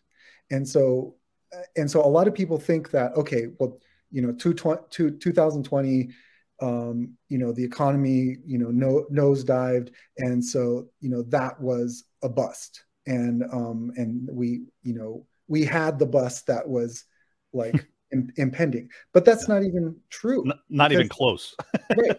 Because there's a difference between, an economic correction where we realize that the economy has been overextended, and so that we're reallocating things, versus you've just shut down the global economy and made it illegal to produce, and that's not a bust. That's just strangling it's just totalitarianism. Right. And so yes, that's impoverishment, but it's not a correction. It's just wanton destruction. Yeah, it is. And I mean, this is the tragic part of it, is because they pumped $6 trillion plus God knows how many extra little side projects and things like that into the system. We're now suffering, pretty severe inflation, at least by our standards.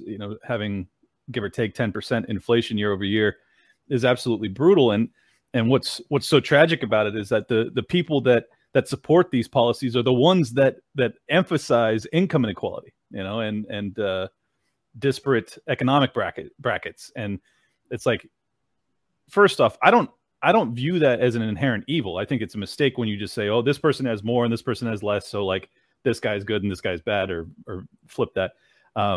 But when it happens because of government interference in the market, I do have tremendous sympathy for people.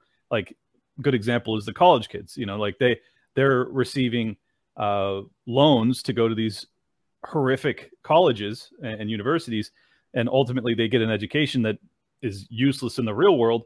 They come out, they're buried in 6 figures of debt, and they're like, all right, give me socialism. Like, at this point, even though they're already dealing with socialism because they're receiving, taxpayer funds to essentially go and allegedly pursue their dreams.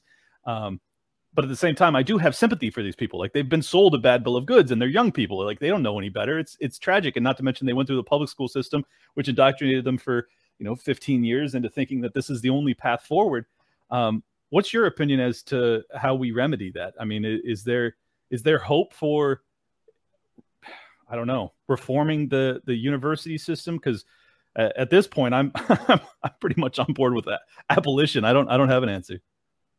Yeah, I really agree with that characterization, because it's almost a form of Stockholm syndrome of they're looking at their abusers as their saviors, and I think the universities play a huge role in that. I don't think that reforming the universities is the way forward. Like, I really think that alternatives are the way forward. I think that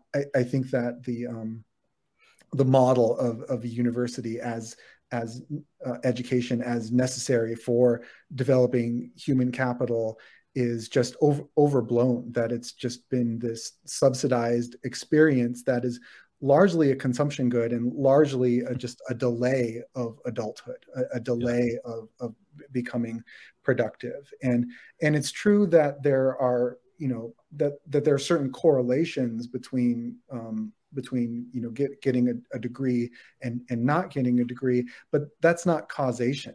Because like, if you propagandize and funnel like everyone who's qualified into this process, into this system, the people who tend to actually get into the system are going to be like the brighter and more capable and productive type people in general, so long as that sort of myth of higher education is out there. And so there's like a selection bias. So they're going to be the type of people that earn more later, but it's not necessarily because they went through. I think that's a great point. That's an absolutely great point. I mean, good example is look at all of the entrepreneurs that are, you know, the richest people on the planet that never went to college. It's like those people would have been the type that would have been drawn to college. Many of them went for a year and then dropped out because they realized that they had a passion for something and they went out and they innovated. You know, I went to college basically just because I was rudderless. You know, I didn't know what I wanted to do. And I think that's ultimately what college serves the purpose of for most people. It's not really the education as much as it is exposing you to different ideas. And hopefully, as you spend a little bit of time away from your parents, you start to get a feel for who you really are and what your passions are. And hopefully that points you in the direction of a career path, which ultimately a major in college is kind of pointless, because usually when you're signing up for it, like speaking for myself, I had no idea. You know, I had some inkling as to, you know, I'm good at business. I had always had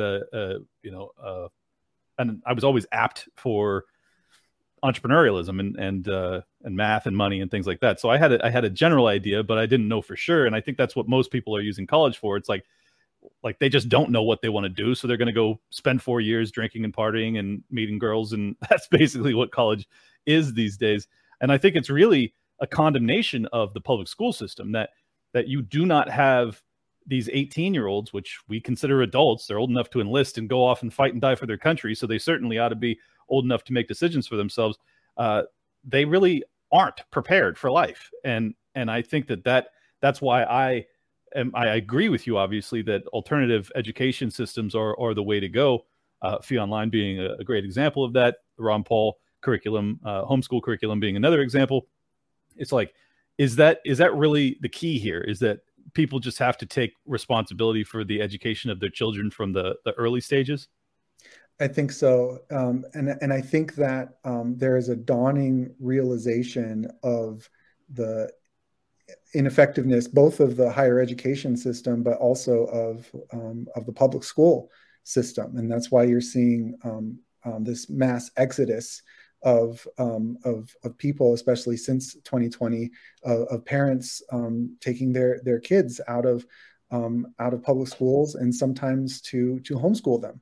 And I think that you're getting this realization that it's schooling realization.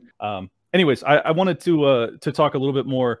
A lot of, if you like, the rest of the world is falling apart. I think this is another interesting thing to add in here.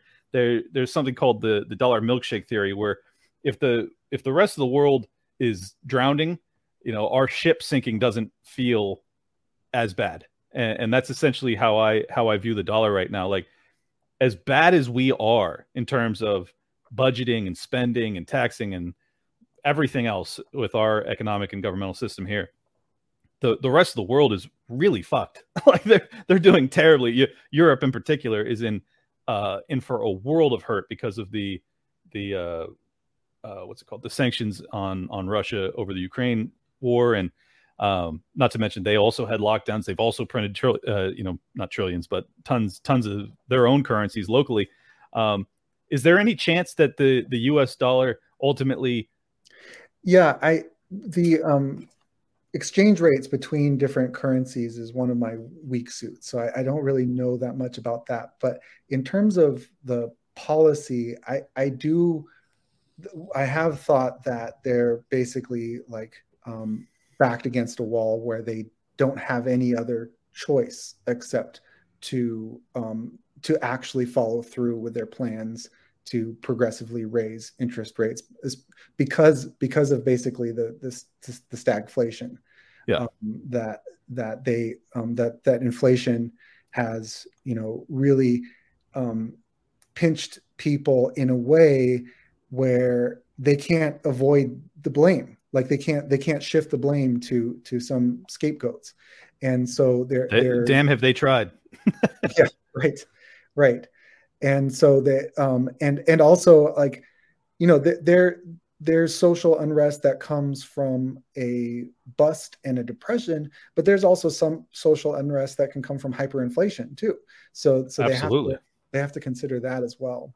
Yeah, no, I think that's what's so concerning to me as someone who's been a professional investor for 20 years and has followed the market since I was a young lad because of my family's background.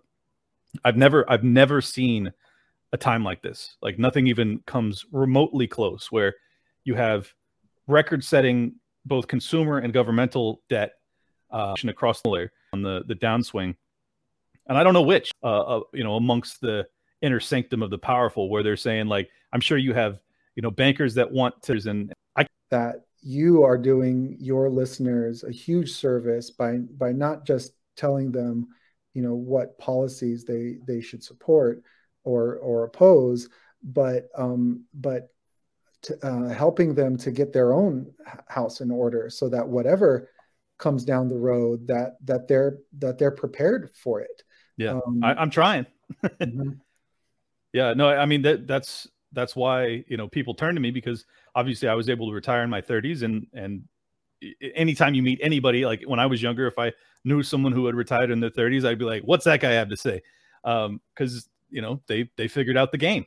And I think that's how people, whether I like it or not, that's kind of how they look at me now. They're like, hey, what's your opinion of all this? And I have to be very upfront about it. No one knows exactly what the central banks are going to do. No one knows how the government's going to respond. No one could have, for a fact, to read out what did Leeson went out and I bought. It's like, yeah, okay, but there's still a boom bust cycle in that too, if you haven't figured it out yet. And it's largely predicated on Federal Reserve policy and the inflation of the money supply.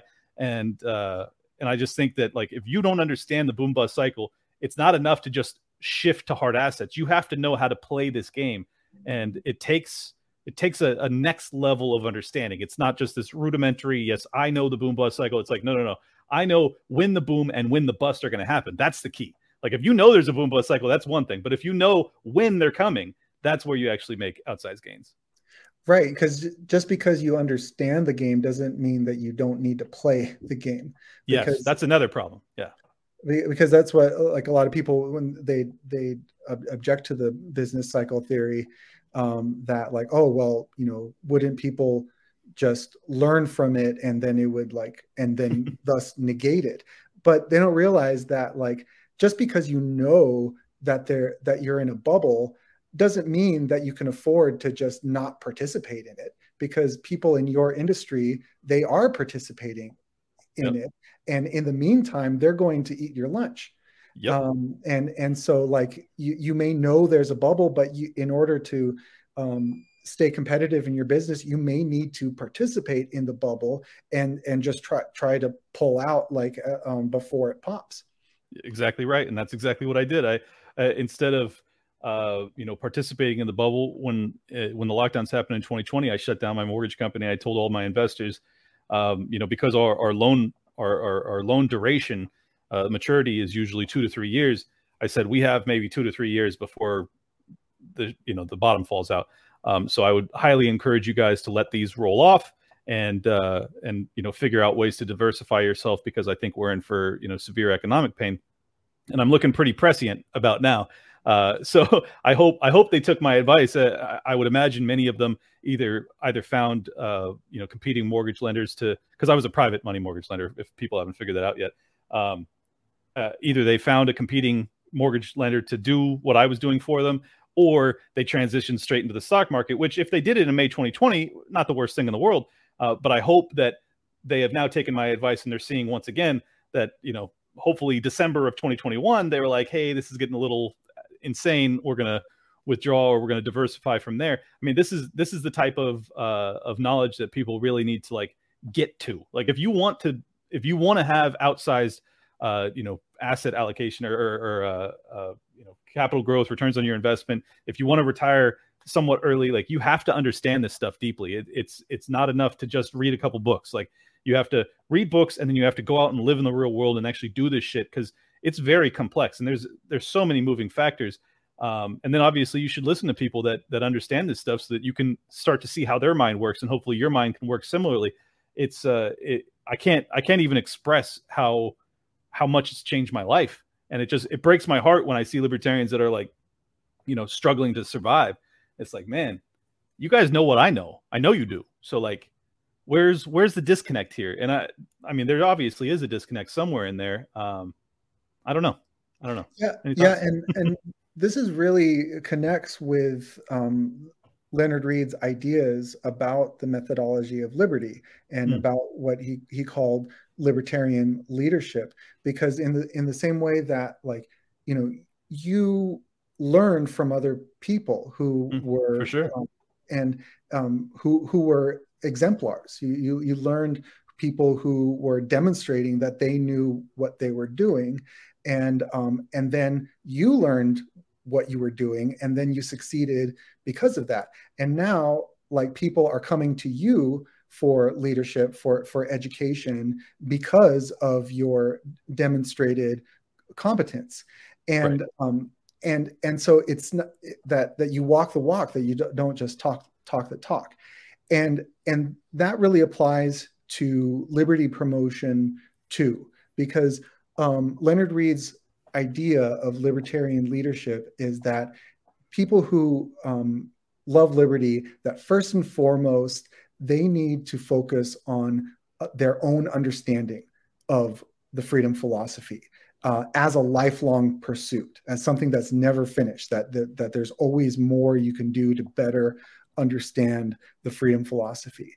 And one way of doing that is by trying to explain what you're learning to others, trying to articulate it to others. And the more you do that, the more that will be contagious, that other people will see the connections that you're starting to make, and they will share in that, and they will look to you as a leader, and will start to come to you as a source of inspiration and as a source of understanding.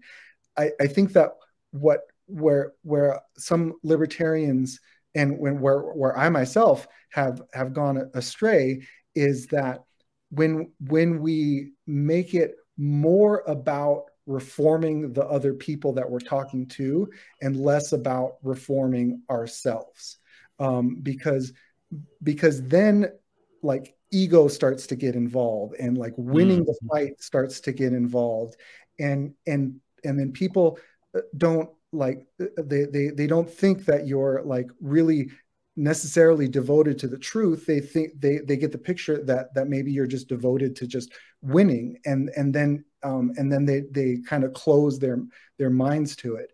And so I think that's where Leonard Read would have some advice for, especially some of the way that people are arguing for liberty online, is that it doesn't seem to be very much an exercise for some people in better understanding these ideas, that it's becoming sort of like a way to like own other people, and then that ends up not being very effective. Yeah, no, I think that's a fair critique. And speaking of the exemplars that you were describing, perfect example, Jeffrey Tucker, during he's Brownstone Institute, during the lockdowns, his research of COVID and its origin story, everything else, it's like this guy was on the front lines every step of the way. Dave Smith, his analysis of the Russiagate hysteria, like, he was a year ahead of the news on everything. And I hope that my track record in analyzing our economic system, and the printing and everything else that's all screwed up in the world will demonstrate that I have that same capacity for foresight in this particular arena. And I think that's where our ideas, like, you can't ignore us. When we say something 2 years in advance and then it happens 2 or 3 years down the road, you can't ignore us anymore. I think this is what made Ron Paul such a compelling figure and had decades of influence, and ultimately his influence has grown continuously, even past his prime speaking years, is that he was right. He was right, and he was early. And we have that ability because we understand this stuff better than anybody else, because we're not propagandized. We're actually reading for ourselves and thinking for ourselves, and going to diverse intellectual movements and trying to figure out, like, take bits and pieces from here and there to decide what's best. And I hope that also, your work and my work on covering ESG will ultimately lay the groundwork for proving us prescient when it comes to how dangerous that is. I think that those are the things that break through propaganda. Like the media can try and ignore us all they want, but if I have a YouTube video that you can go back and you can watch 2 years ago, and then you can feel it today and go like, oh my God, like this guy absolutely crushed it. You can't ignore that anymore. Like, the media may suppress me, they may kick me off of YouTube, but there's just something about the truth, man. There's something about the truth and being early with it. And I think that's what our job is, because we don't have political power. Our biggest ability to make headway is to just, over time, consistently demonstrating that in the real world, not only would our ideas work, but also because our ideas aren't being utilized, we can tell you what's going to happen next. I think that's a very powerful tool. Mm-hmm. Yes, I agree. And I think that some people, like, I think it matters about, like, the mindset that you do it in, because some people might do it just in order to look good, to look right, to be seen as a prophet. And once you have sort of like the wrong end in mind, then it can lead you to actually end up not being persuasive because people see through that. But completely agree. Yeah. It could be like cult-like at that point. Right. But when they can see like an earnest devotion to understanding and the truth, they recognize that and see that, because that's what got me interested in ESG. Was you? Me too. Oh, really? Cool. Yeah, because I listened to your podcast, your deep dives into ESG, and like you had like stayed up all night, going down the rabbit hole, like learning about it, like figuring it out, piecing it together, and first of all, sort of like your passion for understanding it was contagious, that it made me want to understand it. Plus the way you explained it, like, made sense to me. And so that sent me down my own rabbit hole for that's awesome. Trying to figure it out and trying to connect it with like Mises's idea of consumer sovereignty and writing an article about it. And it was in the course of like following your leads in order to write this article to explain it to other people that and to understand it myself, that I came to understand it myself. Wow, that's incredible, man. I had no idea. Yeah, I mean, but it's funny because like I think that's ultimately why I do what I do, but I don't really think about it in the like when I'm doing it. Like all I'm doing is seeking truth. I would love to influence more influential people, to have them kind of assist me in this process, because I think what we need is real thought leaders that are, all across the board, in industry, in the media, in politics, everywhere. Like we need people that are deeply in the pursuit of truth above anything else. And I think that's what makes, the libertarian and the liberty movement more broadly very special, is that while my preference is liberty, the reason I believe in it is because I'm constantly seeking the truth. And whenever I seek the truth at the end of the day, I conclude that liberty would have been the right answer. Mm-hmm. And I think that COVID, my show is called Liberty Lockdown, for God's sakes. COVID is like, it was the true litmus test for like, are you a deep critical thinker? Are you free thinking at all? Because if you are, I don't know how you come away concluding anything other than the government's involved. Like you can go down the rabbit hole of conspiracy theory and all sorts of stuff, which I certainly do. But the more basic point is, if you don't conclude that the government absolutely fucking botched it, I don't know if you're reachable at this point. And I hope that that because of that experience, and as it becomes more stark year after year, the economic calamity that's going to ensue because of it, the civil unrest, everything else that has unfolded as a product of it, I really hope that more and more people see the light, and we have what you were describing earlier as kind of a re-enlightenment period where people start to value liberty once again, realizing that turning towards technocracy ultimately was a catastrophic mistake. I pray. I agree. Yeah.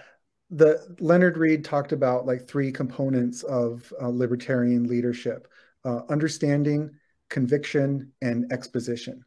And that understanding like really feeds into conviction, because the more you understand the principles, the more unwavering you are in them.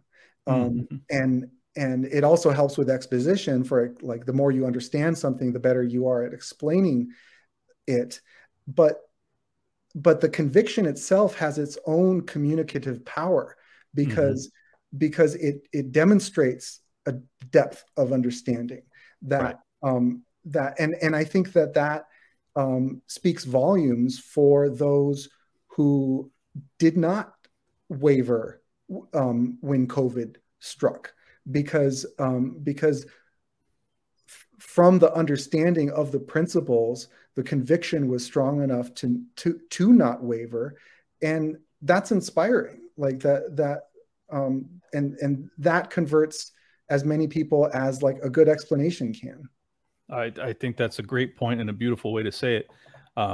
Yeah, and I think it also it unmasked a lot of people. You know, a lot of people that would have claimed to have been liberty oriented or libertarian, moreover, that ultimately proved themselves not to be. You know, when it came to being concerned about a pathogen, they were all for government mandates, and I think that, you know, if you value liberty, you need to pay attention to people's track record and say, where was this person, you know, in the summer of 2020? Like, were they pleading with, you know, for caution and acquiescence to government dictates, or were they cautioning you about turning towards the government to solve everything that ails society?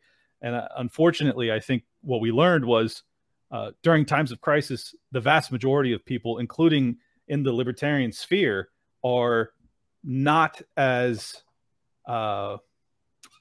committed to the ideas of liberty as I would like them to be. I'll just put it like that. And I think that if they're willing to acknowledge their mistakes, I have full open arm embrace ready for them. But if you're not, you know, if you're just kind of moving on as if nothing happened, those are the people that I'm concerned with. You know, like if you haven't deeply reflected, like if everybody hasn't deeply reflected on the past 2 years of our lives, like, what are you doing? I mean, it has been everything about my life I've reassessed, everything, because I just assumed so many things that ended up being false. I assumed that the American people would never go along with it. I assumed that ultimately our government would never do something like that to us, or at least not in the near term. I assumed that the global governments wouldn't in lockstep do the same thing. I assumed that we wouldn't have a proxy war with a nuclear power on their doorstep. You know, like, there's a lot of assumptions that I'm having to reconsider. And I think that, well, it's important to have conviction about your ideas. It's also important to have an open mind and to, as you said earlier, just constantly be learning and reassessing and reevaluating. Like, we may have the best hypothesis. I think we do. I think libertarian and liberty-minded ideals are the best hypothesis, but it's vitally important that no matter how confident we are in them, we're constantly trying to prove out our hypothesis. And if you can do that in the real world, all the better. Then you can actually bring people along with you for the ride. Anyways, I've kept you for an hour. Is there anything else you'd like to discuss, or should we hop out of here? Yeah, I'd like to talk a little bit about conviction as it applies to Ron Paul and the Ron Paul movement, and like what the Mises Caucus is trying to do, because I think it's an interesting arena of conversation, because I do think that Ron Paul's conviction is a big part of how he was able to launch a movement, that he had such conviction in the principles of liberty that he was able to skewer sacred cows, like especially about like 9/11 and about the war on terror.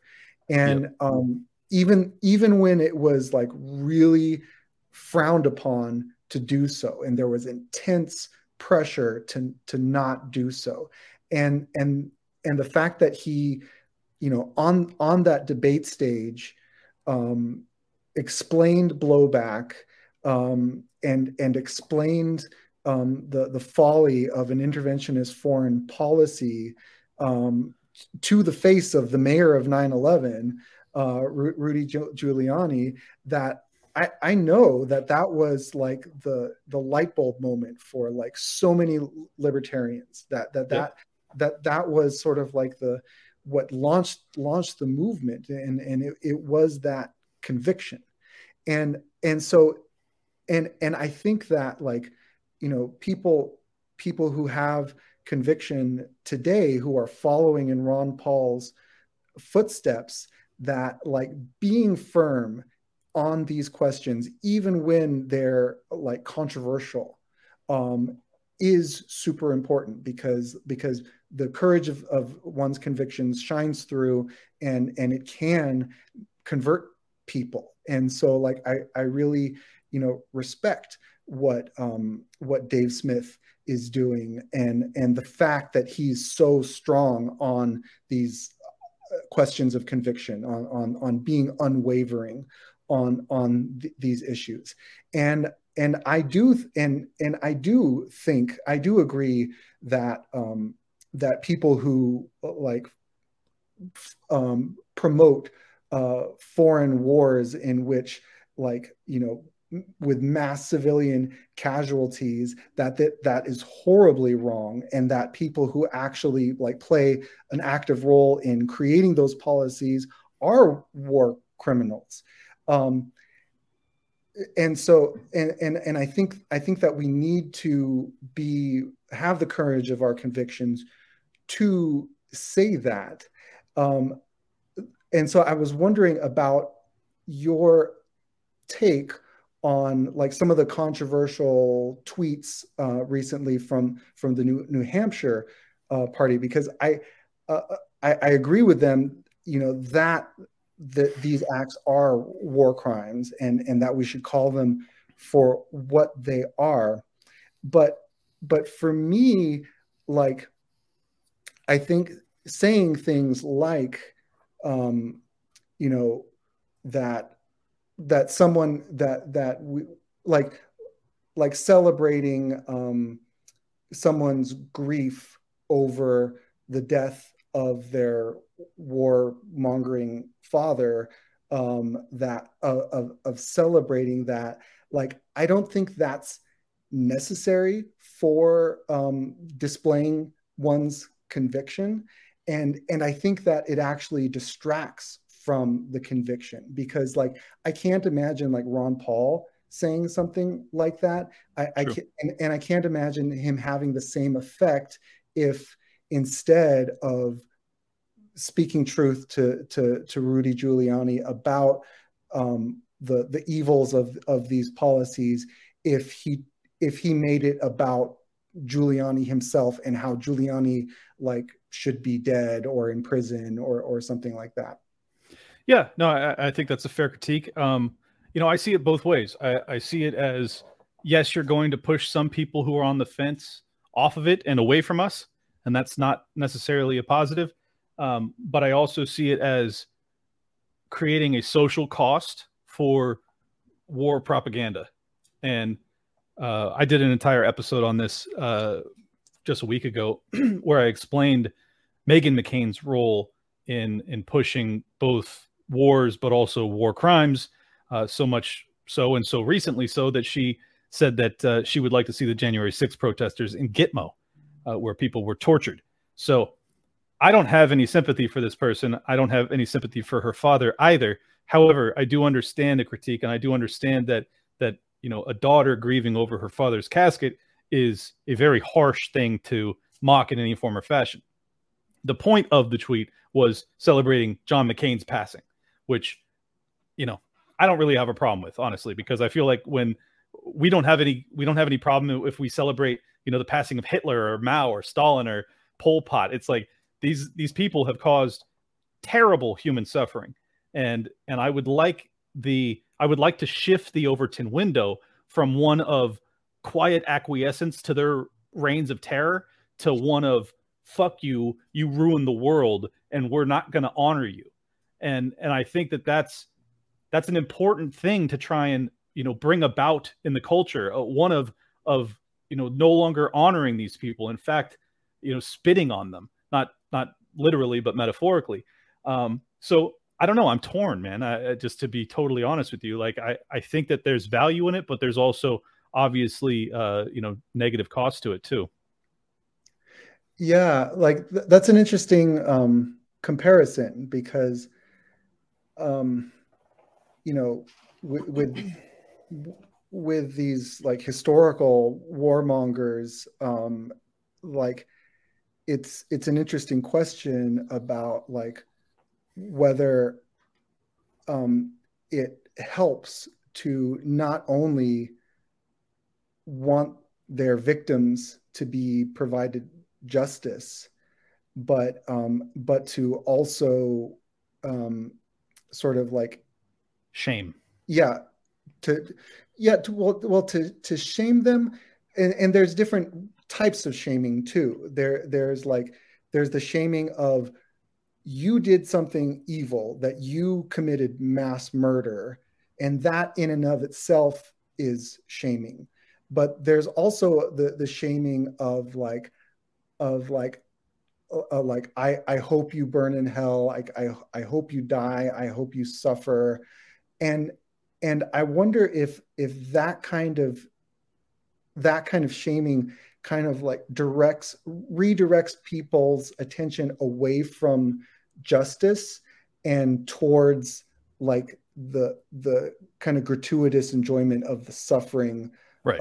of that person, because for me it's less for their benefit and more for like the sake of our benefit and our focus, because I'm worried that in the same way that like that fixating on like the evil of Hitler and the evil of Stalin, that can bring people towards like warmongering itself, because like when the objective is just like, you know, make them suffer, then it can lead you to those types of things.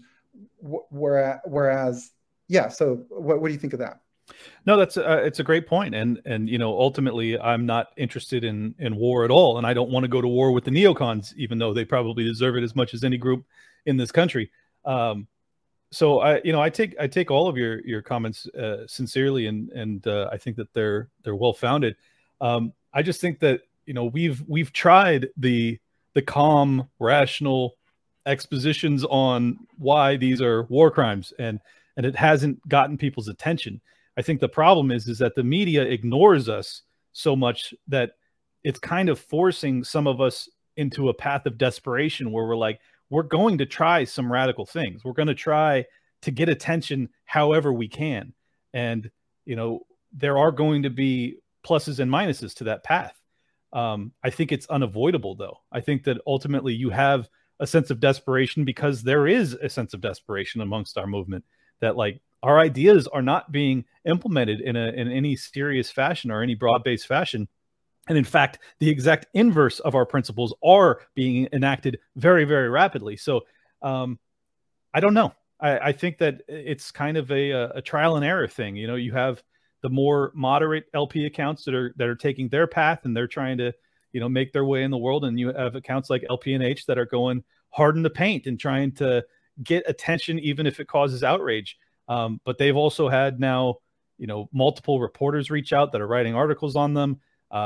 There's some other big podcasts that are talking about having some of the guys that work on that account on their shows. I can't say any more than that at this point. So I don't know. I mean, I think time will tell as to whether or not it's a net positive, but I completely, you know, grant you the fact that there is a negative that comes with it. So we'll see. I hope I explained it in a way that makes it seem as if this is it's more of a rational thought process that's going into this than it probably appears on the surface level. Like if you just see that, you're like, oh, these guys are just shit posting nutcases. These are some of the best libertarians we have. And I know that a lot of people probably won't believe me when I say that, but these are people that care deeply, that are intelligent, that are well-read, that understand exactly what they're doing. And they're basically using like Saul Alinsky's rules for radicals, but on our side of the fence this time. And what we've witnessed is that the Marxist game of shaming people into acquiescence has been very powerful. And I think that they're trying in their own roundabout way to kind of use that same shame game to try and create a social cost for warmongering. And I think that it's important that if we're going to take that path, you can't just include the politicians that advocate and ultimately, put their names on these bills that send our soldiers off to commit atrocities. It's important that the propagandists themselves feel that pressure. So I don't know. Time will tell, I guess, is what I'm saying. Mm-hmm. Yeah. I just worry that that desperation can be counterproductive and that haste can make waste. Sure. Especially because like Leonard Read talks about how like the higher the ends, the higher the means that work for that, and that that like what works for attaining low ends like socialism won't work for like actually opening interesting minds to liberty. And I think that there's a difference between righteous anger and hate. And I think that it's not a dichotomy between like, well, either you have to like go all in and denounce them in any way, like the harshest way that you can, or like it's like a dry pronouncement of like whether something is wrong or not. I don't think that's necessarily true, because I think that Ron Paul's calling war crimes for what they are and pointing out the evil of what we were doing, that was shocking enough, and that did garner a lot of attention, but and it inspired a lot of people, because people the attention around it was around like the justice of the actions, whereas that I worry that like messaging that focuses on vilifying certain actors, that will get a lot of attention, but attention will be focused on the actors itself, and right. Then it becomes just like an overthrow the enemy type thing instead right. of overthrowing a bad ideas type thing. I love it. That very eloquently stated, and I totally agree with you. I hope that my justification of their messaging style doesn't make you think that I disagree. Like I actually do agree with you, but and I think it's evidenced with my own messaging style. Like I don't actually go the same route. I just think that there is some merit in a decentralized trying these different things out. And, for example, Ron Paul on a debate stage in the RNC, that's a much different setting. And I think that also plays into this here. Like if Dave Smith were to run and he were to get on the debate stage by some miracle, I don't think he would be delivering rants against John McCain specifically. It would be a much more broad, principled exposition as to why we oppose the militarism that we've seen in our lifetimes. So I think that there's a time and place argument, but I think you've added a lot to this conversation that was delivered in a rational way and not a spiteful way that we saw from a lot of their detractors online over the past couple of weeks. So I hope when they listen they'll take it to heart. Anyways, I got to get out of here because I'm on the convo couch with Dave Smith and Jimmy Dore in about 30 minutes, and I got to prepare a little bit. But thank you so much for joining me, Dan. If anybody wants to follow him, please go to @DanSanchezV on Twitter and FEE online. Is there anything else you'd like to tell the people? I just want to thank you so much for this opportunity and for this conversation. That I just really enjoyed it. Yeah, me too, man. It was great. Well, I'm sure we'll do it again. Thank you so much for tuning in. As always, your support means the world to me. If you want to show some love, either go to libertylockdown.locals.com and sign up to become a supporting member. I'm going to be doing an AMA right after the Alex Jones episode so that you guys can come in on stream with me, ask some questions. It'll be a ton of fun. libertylockdown.locals.com. Or if you ain't got no money, that's cool. I get it. I've been there. Hit a like, hit a subscribe, share it around, leave a comment, do all the free things that you can do to help get more eyeballs and interaction with this type of content. Because if you're listening, it probably means you think it's valuable. Thank you, guys. I will see you in a couple days with the legend, Alex Jones. Welcome to Liberty Lockdown. Please scan your barcode. Your liberty ain't gone, but yeah, it's on hold. Where did it come from and where did it go?